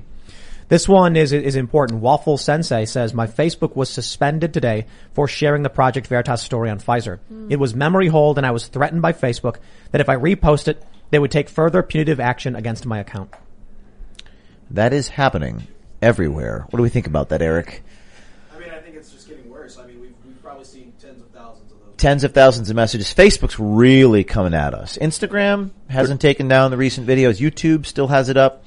Facebook's really, really butthurt. And they're going to die because of it, though. Yeah, they're going to lose people. People are leaving. They're going to lose. That's the thing. We've gained 500,000 email addresses. Right. So let them eat cake, to quote Marie Antoinette. Let them do their thing, and Veritas will just become a mass movement. You can all revel in the idea that I think Zuckerberg lost a couple billion at least the other day, right? And it's not going to get any better. Nope. Yes, that's right. Dylan Tooley says, I live in LA. I feel lost and don't know what to do after these vax requirements. I'm another problem vax anti-mandator. Now, what would you guys say to somebody living in Los Angeles right now? They just enacted the strictest vaccine mandates. My personal thing is move. It may not be easy. It may be the hardest thing you've ever done in your life. You got to get out. Either way, I mean, either stand your ground and don't comply. I mean, mass disobedience is what America needs more than ever right now. And peaceful, right? Like, I mean, it's one of the core principles that I talk about is just peace. Speaking of mass civil disobedience, Tim, this just happened.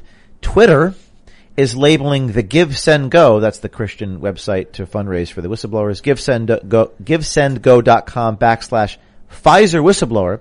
Twitter has sent out a message to anyone who shared this link saying, quote, warning, this link may be unsafe. Wow. The link is unsafe. They're coming up with new, there's like graphic designers at Twitter designing new, things to post. I got one today that said this conversation might be intense. Somebody photoshopped it and set it online. Yeah. Malicious links. Violent links.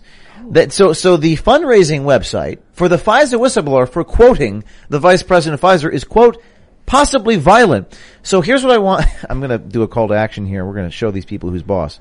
There's 250,000 people watching this live stream. If all of you donated $5 to Melissa at GiveSendGo /Pfizer whistleblower, that's PFIZER whistleblower, that's GiveSendGo /Pfizer whistleblower, you tell Jack Dorsey who's boss. Because they just sent out a message saying, that the fundraising website was unsafe. Unsafe. That's how they do it. All right. Incredible. We got Jeremy Conrad who says, first super chat ever. Does James have any suggestions on how to be an investigative journalist? And what can I do as an individual to fight what's happening? School of Hard Knocks. I mean, people ask me, how did I learn to sail my sailboat? I said, School of Hard Knocks. Just go out there and fail. You got to go out there and stumble and fail. Couple rules about journalism.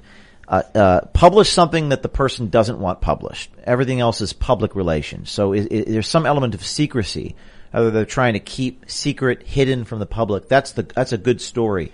If I was in college, start when you're in college, especially at a state university, which is, governed by FOIA requests. I went to Rutgers. It was a public school. And get your feet wet in college and go out there and just start doing it. Go out in the street. Hidden cameras in 38 states is legal. You gotta just go out there and do it, Tim, and learn the hard way. Right on. Here's one. Reith Nelson says, father of 4 and refused the jab, will not teach them submission. Sold off almost all of my World War I and World War II collection to start my own machine shop, but need help. Site Give Save Go under stand alone. Okay. Best of luck, and I mean that sincerely. And Reith says Give Save Go, quote, stand alone. I genuinely give send go. It says quote Give Save Go. Maybe he means Give Send Go. I think maybe he means Give Send Go. That seems highly probable. But to everybody who's taken that risk, like I said, it may be the hardest thing you do in your life. I get it, but I just feel like compliance will make things worse. You will not. You cannot comply your way out of tyranny. Mm-hmm. True statement. And if you got enough, that's the thing is, if you just got enough people just sitting there saying no. What they're doing right now at these major companies where the mandates came out is they're taking polls. They're saying, hey, are you vaccinated or are you not vaccinated? If you say, listen, I'm not telling you, and I'm going to ask for my reasonable request here to say you don't have any grounds to ask me on this and then start citing law on top of it, man, enough of those people and the company changes their mind right there. There was actually a story we had that I think we're looking into. They said something like there were 6,000 employees at their company and 3,000 rejected the mandate, so the company just shut up. Yeah, that's because they were like, well, we like existing, so we'll do what the people say. That's how you do it. Frosty Gunn says, Tim, your talk about vaccine mandates has spoken to me. My college is requiring them now, and so after this term, I'm quitting everything I know to go to Florida. Long live the Republic, Tim. Thank you. Well, I'll say this. I think college is a waste of time. Yeah. I don't think you said School of Hard Knocks. I agree. Depends on what he wants to do. Right. You want to be a lawyer or a doctor. I would take the money from college and start a business. It's probably the best thing for you. Yeah. Yeah. You can always take the money from college, use it to live off of where you do an internship to learn the ropes and watch something, and then have a better chance of doing your own thing. What are you passionate about? If you're going to college and you don't know what the hell you're going to do anyway, you're wasting your time, which is your most valuable and resource. your money. And then money on top of it when you're going to go into debt, which you could probably pay for a business, small house or business. Business loans are a lot more forgiving than college Darn loans. right they are. Yeah. All right. We got a bunch of recommendations for various people we'll definitely look into. Let's see. Macaroni says, thanks for the email from Project Veritas. Share by proxy. YouTube didn't notify me of the stream. Yeah, and I'm kind of feeling like we've had a few guests that YouTube clearly wasn't recommending, and like our viewership was way low. And I'm wondering if your guys' share by proxy is helping keep people notified that we're having the show. You know what I mean? You guys sent out an email, I suppose. So, Yep. and that's probably it. All right, let's see what we got here. Scott Spivey says, Tim, Facebook banned Pfizer Veritas video I posted today. So I posted your Timcast news video on the subject today, and they struck that down and gave me a warning. Mm-hmm. That's amazing. Can't get it out, man. You can't let it out of the bag. It was funny. Zuckerberg actually expressed a statement on an executive Zoom call about his opinion about the vaccine. He was concerned about its effects on DNA, RNA. And Mark Zuckerberg's own statement privately to his fellow executives on this private Zoom call, which was leaked to us, would be in violation of the Facebook policy. Me quoting Mark Zuckerberg would get me banned on Facebook. So it's a comedy of errors. It's a dystopian, reality. It's great that we're laughing about it. It's weird that the Android has feelings too, right? We'll all be in jail soon, but it'll be fine. We'll have great jail No, stories. I won't be. Bokeh Trent Sink says, Andrew Breitbart would be proud of you, James. Thank you for what you do for freedom of information and saving the world. True that. Yeah. No, I miss the man. He was a force in nature. There's no one like him. You know what's really crazy is I know this like ridiculously liberal woman who is just like, she was Russiagate insane, and she knew Andrew back in the day. And I remember I was having lunch with her, and she was talking to me because she was lefty back then. She was like, I don't know what happened to him. He used to be such a good liberal, and then one day he started to change, and then he just became far right. And this was a long time ago. Long time ago. I was told this. This is probably like 2011. No, this is 2009, 2010 maybe. I was told this. Way back, late 2010, I think it was. I was told this. And I always thought it was really interesting. Well, Breitbart was a very unique man. It was a different world back then. I mean, people would engage with each other like, you know, Dave Weigel of the Washington Post. You would engage with each other on Twitter. Now it's just this such dichotomous, polarized society where our story can get 5 million views on YouTube and not one single blue checkmark person will even utter a word about it. Well, 9 years ago when Andrew and I were working together, it was just different. And right before he died, like 3 days before Andrew died, March 1st, 2012, I remember the morning, he made this statement to me on the telephone. It was something like, James, they want us to dance, we're not going to dance with them. They want us on a leash, they want us to be leashed, we're not going to be leashed. You know, it was just, he had this very prophetic, powerful, cultural warrior spirit. And Andrew Breitbart knew how to work with the media, but also expose the media. It was this ballet he did where he sort of hacked the media. But those were the days a decade ago when there was conversation. 10 years ago, even though they hated me, they'd still talk to me. They found me interesting. Jon Stewart praised you on multiple occasions. He did. Jon Stewart was 75%, he had this 25-75, whereas Trevor Noah is just 100-0. But it was a different world. It was just a different time, and it was much more interesting. It's sad that people won't know that part of the world, but that's what it was 10 years ago. That's when they didn't think they could say the private things out loud, and now they don't care. Right. Yeah. Jason Kudu says, James is absolutely right. Journalists, headlines, reporting, and articles these days are wordsmith professionals, more than just spin. Unbelievable how disingenuous it is. It is. Sometimes I read these articles and I'm just flabbergasted. You know, the fascist union workers helped by Rupert Murdoch has to be one of the most psychotic headlines I've ever seen. Are there people who still fall for this stuff? Of course. That's crazy. Yeah, when you lock people down and you keep them isolated, which is an absolute torture tactic to make people mentally unstable. Of course they believe this kind of stuff. Stop watching mainstream propaganda. Turn it off. If you haven't done it, turn it off now. Well, these reporters tend to extol the high and mighty rather than expose them. And in this symbiotic relationship between quote unquote journalists, I say that in quotes, and the pharmaceutical companies and the government, it's usually the one in the pharmaceutical company manipulating the journalist. Mm-hmm. It's usually the one in the corporation or the government that's doing the manipulating. So like a 2-star general anonymously talks to the New York Times. The New York Times reporter is the one being manipulated by their source. And what we do is unmask those sources. We don't care. So that's the problem. The problem, and they become slaves to access, Tim. Media has become slave to their dependency on their sources of information. It's amazing how earning credibility in journalism is how high you can climb the establishment social ladder. You know, you work for a news organization and you get access to, Psaki or someone in the Biden administration. Yeah. And you get the story.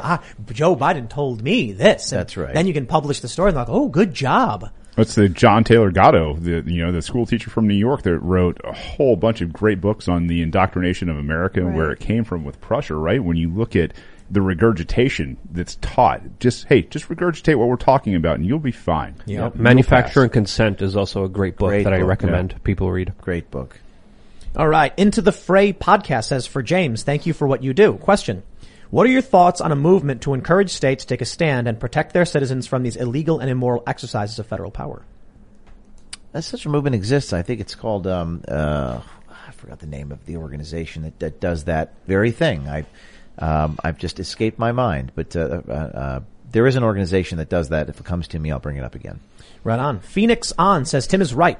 It makes no difference if your Vax passport says vaccinated or natural immunity. It's the passport that's the problem. Because once they have that, they can add whatever they want to it. Yeah. They can be like, you got to be 6 feet tall. Sorry, bye-bye. Wow. I mean, obviously, I doubt they do something like that, but you get the point. They can put whatever. Nick McConchie says, thank you for your amazing work, Project Veritas. I think he meant Veritas, but worth reading on the list. Veritas, It's Veritas. getting late on a Thursday. Project Veritas. The IRS, the IRS stamped our approval in 2011, right, when Lois Lerner was, going after the Tea Party. And I got to think, because my name wasn't on the documents, I wasn't on the board then. I got to think that she thought she was stamping like a Latin book discussion club or something. She had no idea what she was approving. Put it in front of her.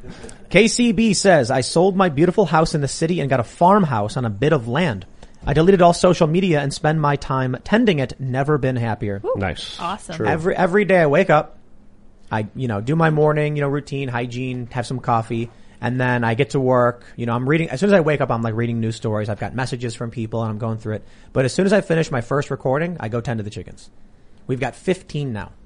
And we've got the babies are separated from the adults and you got to do all the work. And then after I do that, I get back to work. And so then there's meetings and then there's plans, there's projects. It is endless work all day. And then I get maybe from like 3 p.m. to 4, I get to exercise. I'll be skating. Then I get to eat food. Today, we had to go to the store today because we ran out of food. And then it's back to work. Back to work because we have this show and guests are coming and we're doing a whole bunch of shows. It's just endless work. But I'll tell you this. Going outside and one of the best mornings I've ever had was when I got my own eggs right from the chickens. I picked some peppers right from the little farm area, grabbed a handful of cherry tomatoes. I went inside, chopped it all up, made an omelet, all from my own food. It's a crazy feeling. Growing up in the city, a lot of people in the city, they've never experienced something like this. They don't understand. You just pick the egg up, you just eat it. It's independence too. Yeah. And it came from almost nothing. I wish America was there. I'm a homesteader in Georgia, and it's like to be able to do all of this with your own life and your own property. Yeah.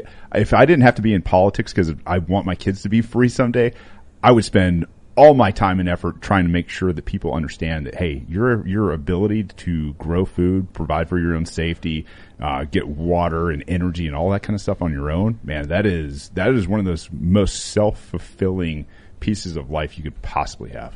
Mm-hmm. This is interesting. IC Dean says, found out from a customer who works for a big Pennsylvania meatpacking plant that the FDA will shut down any facility that does not have 100% of the employees vaxxed. It is not up to management, but the government. I've not heard that. That definitely we should investigate and we'll look into. D's Nuts on Your Mom says, whoa. Thank you for having James on when no big media outlet will touch him right now because it will hurt their profits. Well, look, I'm a big fan of Project Veritas. I made, you guys reposted that joke I made where I was like, James has got a serious problem. He's going to require surgery because he has too many spines. But I'm just, you know what really frustrates me is if you watch the arguments I have, I'm constantly upset with people who are cowardly. People who won't be brave, who won't stand up for themselves. And then I can look over at the Project Veritas team and be like, they're putting everything on the line for this. Like we were talking before the show, we were like, is James scared? Like, do you think he's worried about, you mentioned political prison. Mm-hmm. So when I see the work you guys are doing, I'm like, bro, you can come on whenever you want. Well, that's why you text, I get a text message in the middle of the day and I'm like, James, I think someone DM'd me yesterday from your staff and said, you want to come on tomorrow? And I got back 3:00 this afternoon. I'd say two things. I would say, the commercial, this was a guy at ABC News we secretly recorded, and he said in a bar, the commercial imperative is incompatible with the news. So it's very difficult to pursue profit and also be an investigative reporter. So traditionally what would happen in like the 1970s or something is that a capitalist newsman would say, I'm just going to lose money on this investigation because I believe in the cause of doing good news journalism. That's gone. People don't do that. So the idea of spending hundreds of thousands of dollars on an investigation, which is what it cost us to do, but we're a foundation, we don't have advertising dollars, gives us independence. But the commercial imperative says don't do that. Settle the lawsuit. Right. So we don't settle litigation. And then furthermore, fear, I've already sort of talked about that, and you have to be at peace. You have to be at peace with this, notion that you could become a political prisoner. I'll speak from experience on that part about investigative journalism. So, and I'll explain to people the formula and how it works. The people running media outlets today are businessmen. They get venture capital from big firms. They have a duty to profit. And so what happens is someone comes along and says, CEO of company, I've got this investigation. We have documents that lead us to believe this corporation has done this evil thing. Now, we've got a whistleblower on the record, but we need to get that hard confirmation. We're going to need a small team to do this. It'll take us about a year. And the businessman says, really, this will be a big story. Oh, it'll be the biggest. All right. How many people do you need?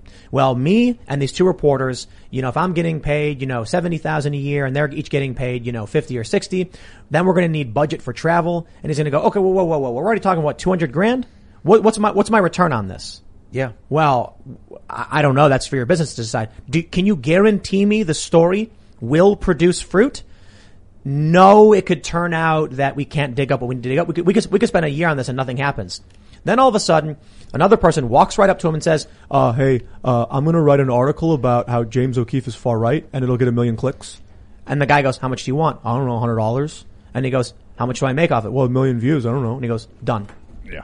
That's the method right now. Yeah. I've leaned into the most expensive thing you could possibly do. And it's like cost me $1 million to do a story. Nice. And I don't know how I'm going to raise the money, but we do. And there's in these lawsuits, just one more comment about this. The litigation battles I've been through is it's unbelievable. In the Teeter lawsuit, went to federal jury trial and won. Federal jury trial, federal court. It took us 3 years. I could have settled the case for, I don't know, $50,000, which sounds like a lot of money, but the cost of the litigation was $2 million. So I effectively said, go to hell. I'm not giving you $50,000. I'm going to spend $2 million on principal and won. It's just unheard of. I mean, and by the way, that's not on my Wikipedia page. That's an extraordinary, I think that's the most proud achievement at Project Veritas. We won every lawsuit. Yeah. Think of it. I mean, can you name any media corporation that doesn't settle lawsuits? And you'd think that's an indication you're right. But they don't put those facts on our Wikipedia page. They selectively edit them out. They deceptively edit them out of a Wikipedia page. Think of it. And CNN, the Washington Post settled litigation with Nick Sandman. That was the young guy that was with the Native American. They settled that lawsuit. Why isn't that the first sentence of the Wikipedia page?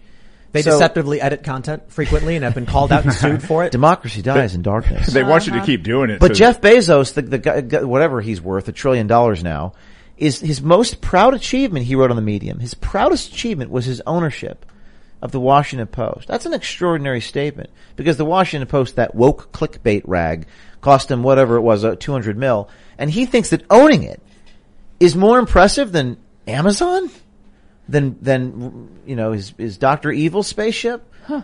I think that's an extraordinary admission, and it shows to show you how much power the Washington Post has by virtue of their relationship with Google, Twitter, and Facebook. Mm-hmm. He's like a fitter Dr. Evil. But he kind of looks like him, and he literally made a Dr. Evil spaceship. What's up with that? Looked like a Dr. Evil spaceship. A wiener ship. Sure. Johnson. That's an unverifiable expression of opinion. All right. Curry says, P.S. I love you, Tim. Keep doing the Lord's work. Dave Smith for president. Zach, give him my resume. Woohoo. Yeah, Dave Smith, big fans. Nice. Great guy. All right. Let's see. Mike Roach says, James, I want to help bring truth, but I only have a few more dollars than the super chat. How do I help? What's a clearer answer than hard work? Wait, say that again. What is a clearer answer than Mike is asking, how does he help? What is a clearer answer than, quote, hard work? A more clear answer than hard Something work. more specific, maybe. Oh. You want to help. Well, there's three things you can do. You can fight. You can go out in the field and expose them. You can fund the people who do that or support the people who do that, or you can do nothing. Those are your three options. So think of which of those categories you want to, and you can donate $5 to this whistleblower. That's something you can do. I'm sure that's something you can afford to do. So I would say you can work for Project Veritas. We have a website, projectveritas.com. We have applications for employment. It depends upon what your passion is and what your skill set is. This is interesting. Z Dowd says some meds that used fetal cell lines during R&D. Acetaminophen, aspirin, ibuprofen, Tylenol, Pepto-Bismol, Tums, Lipitor, Motrin, X-Lax, Benadryl, Sudafed, Preparation H, and Claritin Now, I can't confirm any of those, but I have heard that many of these modern medications, people don't realize, used fetal cell lines. And I would submit to you that if the executives at Pepto-Bismol, if I had emails saying we need to keep this secret from our consumers, that I would report that story just like this one. And I think that it's the politicization, the obsession with which side you're on. I'm going to expose all the fraud and the deception, even at Tylenol, if I need to. I remember I was talking to my mom, and she was like, you make a lot of videos about Democrats. And I was like, why? Did the Republicans do something I missed? And she's like, well, no, it's just always about Democrats. And I was like, well, if you got something to let me know. I mean, because I'll complain about Mitch McConnell and Lindsey Graham all day, but they kind of just sit on their hands. Yeah. I mean, they talk tough in years where they're not in power, and then they get in power. But even in 2016, 17, 18, like, they didn't do anything. Well, that's when they were in power. They can't. Exactly. They don't do anything when they're in power. And I'm like, what am I complaining about? That they're garbage politicians who do nothing. The Republican Party is weak and feckless. The Democrats are constantly demanding they ban everybody's guns. They're at war, man. And that's the thing. They're serious, whereas the Republicans aren't. So I'm not sitting here to be like, I'm going to give a free pass to Republicans. I don't agree with their policies, but I'll tell you this. It's really easy to get conservatives to come and hang out and discuss their political beliefs. I can sit down with Glenn Beck and we can debate, pro-life versus pro-choice, shake our hands, smile, and have tremendous respect for each other. I don't get that from the left. They're mostly terrified to come and talk about these political ideas. Well, there's no principle. And the thing is tribalism. if you have to result to you're a racist, you're a sexist, you're a homophobe in any argument that you're ever in, I mean, that trope is dead these days. Thank God. All right, let's see. Free Men Die Free says, vote Libertarian, LPMC, at the minimum if in your state government. If you won't do it federally, do so at state level. Yep. I'm actually a big fan of that, but I think the Libertarian Party is too wacky, to be honest. Well, the Mises Caucus is good. Yeah, so the National definitely is, like, nobody in the Libertarian Party is I say nobody. Most people in the Libertarian Party aren't fans of National. I mean, right now, there is a concerted effort that will probably go through this next year where the LPMC is going to go in and clean house at the national level. And I think the LPMC, I mean, I'm part of it myself. It is one of these organizations, thanks to like Mike Heiss and Dave Smith and the rest of these guys, that are done playing nice and going out and fighting instead of, kind of taking these positions where they want to be liked by the left or the right in mainstream media. It's amazing. I'm going to do a quick fact check on one of these super chats real quick. Let me just check something real quick. Maybe at the time of the super chat, but let me see.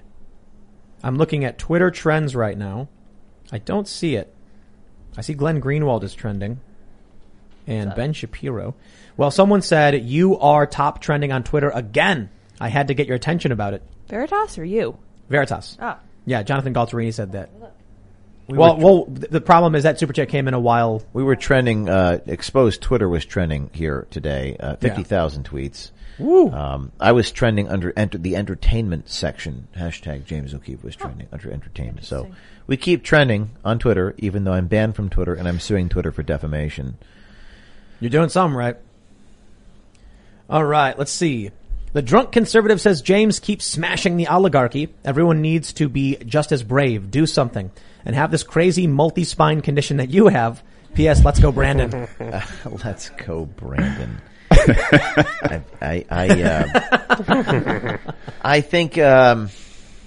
I think you have to let go of your fear. Luke said that so eloquently in what you said. I don't know how you said that, but I'm going to take a look at that 30 I don't remember. I forget. Just blank out. That was a really poetic way of saying that you're liberated. You're there's more to life than obsessing over having approval. It's also psychological. This is not a political issue. It's a psychological. Mm-hmm. When people ask, what can I do? What they're really asking is meaning. It's kind of the pursuit of happiness versus the pursuit of meaning. Mm. The pursuit of comfort, you're going to be uncomfortable, you're going to suffer. If you do this, you will suffer. People say, what can I do? Well, welcome to suffering, because in the journalism business, you're going to suffer, you're going to go through pain, but you're also going to have meaning in your life. And I think people have arrived at that destination now, and I've had many people in the military tell me that our war is here, like you've said today. Our war is not overseas; it is on our soil. We've all seen The Matrix, I take it, right? Yeah. How do you feel about that guy? I think what was his name? Cypher. He was the guy who secretly. Why did I take the blue pill? Exactly. Yeah. He's the guy who secretly met with the agents because he wanted to be put back in the Matrix. How do we feel about that guy? Well, I mean, we don't like him. I think it's what you're talking about is like taking action at the end of the day in face of your fear and finding passion and finding something to really live for and believe in. And, you know, at the end of the day, you can at least lay your head down and sleep well. Well, I bring up this character because, you know, all these characters are woken up to how the real world is. They were in the soft comfort of the Matrix, living a lie with the blue pill. Right. Yep. This guy eventually says, I don't want to live this way. It's too hard. Put me back in the machine. And you know what? Ignorance is bliss. Right. And that's the reality. When you wake up to what's going on, whatever euphemism or whatever you want to call it, red pill or, you know, whatever, there's going to be a lot of struggle. Yes. You are going to take charge of your life. You are going to take risks and it'll be a struggle. But for me, I would not want to be in the Matrix. I'd rather be fighting. If you survive this abuse, as a muckraker over time, I think you develop a new kind of superpower. Just like any survivor of any form of abuse, you are no longer a slave to fear. You're invigorated by the knowledge that you're no longer a slave to fear. And suffering too can make you a better version of yourself. So you're right, Tim. I think it is like the Matrix. I think it's easy to comply. I have one of my close friends he's the sort of guy that believes he's my friend. You believe it or not, people's friendships are ruined by this day and age. But I still maintain a very close friend who believes what he sees on CNN, and he got his vaccine. I got my booster shot. I got my second booster shot. They just love the compliance. It makes them feel safe. Yeah, it makes them feel happy. Ignorance is bliss, right? Yep. Compliance is easy. Well, my friends, go to timcast.com, become a member, because we will have a members-only segment coming up around 11 or so p.m. And don't forget to smash the like button here. You can follow me at Timcast. You can follow the show at TimcastIRL. Share the show with your friends. It's like what James saying, you know, if everybody is sharing, then we have more marketing power than CNN could ever dream of. So if every single person right now shared this show, it would reach everybody. Okay, figuratively. But before we go, James, did you want to shout anything out? I think you got a new book, right? Yeah, the book's called American Muckraker. It's not out till January, but it's on pre-order now on Bezos' website, Amazon. Bezos thinks his ownership of the Washington Post is more interesting than that's interesting. But buy the book, American Muckraker. All proceeds go to Project Veritas.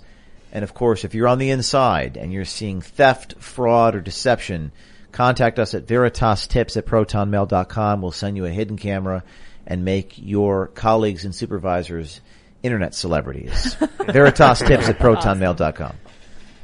Shane, did you want to shout anything out? Sure, yeah. RadicalPod.com is my show. It's where you'll find all the links. Shane T. Hazel on Twitter. And I'll tell you, we're going to do some very interesting things for this governor election down here in Georgia. So if you guys want to follow that, get involved. We're going to do some things a little bit differently in terms of funding because, let's face it, you know, being bought and paid for is kind of a cliche thing these days. We're going to do self-funding. So to help me divorce myself from everything else, you can find the donations and the Patreon accounts there on RadicalPod.com.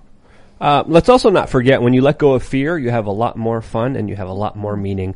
I also wanted to add that to the debate. Shouts out to Ian. He's not here, but if you want to follow him, you can at Ian Crossland. My website that I have way too much fun on is LukeUncensored.com. LukeUncensored.com. We just released members-only merchandise and t-shirts available only on LukeUncensored.com. Hope to see you there later on today. Awesome. I'm going to have to check out LukeUncensored.com now. Thank you guys for tuning in tonight. Thank you all for your super chats. I know we weren't able to get to everything, but we really appreciate it. And I know, really glad that Project Veritas was able to get their message out a little bit. And Shane was able to get his message out, too, about running in Georgia. You guys are welcome to follow me on Twitter at Sour Patch Lids. We will see all of you over at timcast.com in the members segment. Thanks for hanging out. With the Lucky Land Slots, you can get lucky just about anywhere. This is your captain speaking. We've got clear runway and the weather's fine, but we're just going to circle up here a while and get lucky. No, nothing like that. It's just these cash prizes add up quick. So I suggest you sit back, keep your tray table upright, and start getting lucky. Play for free at LuckyLandSlots.com. Are you feeling lucky? No purchase necessary. Void where prohibited by law. 18+ terms and conditions apply. See website for details.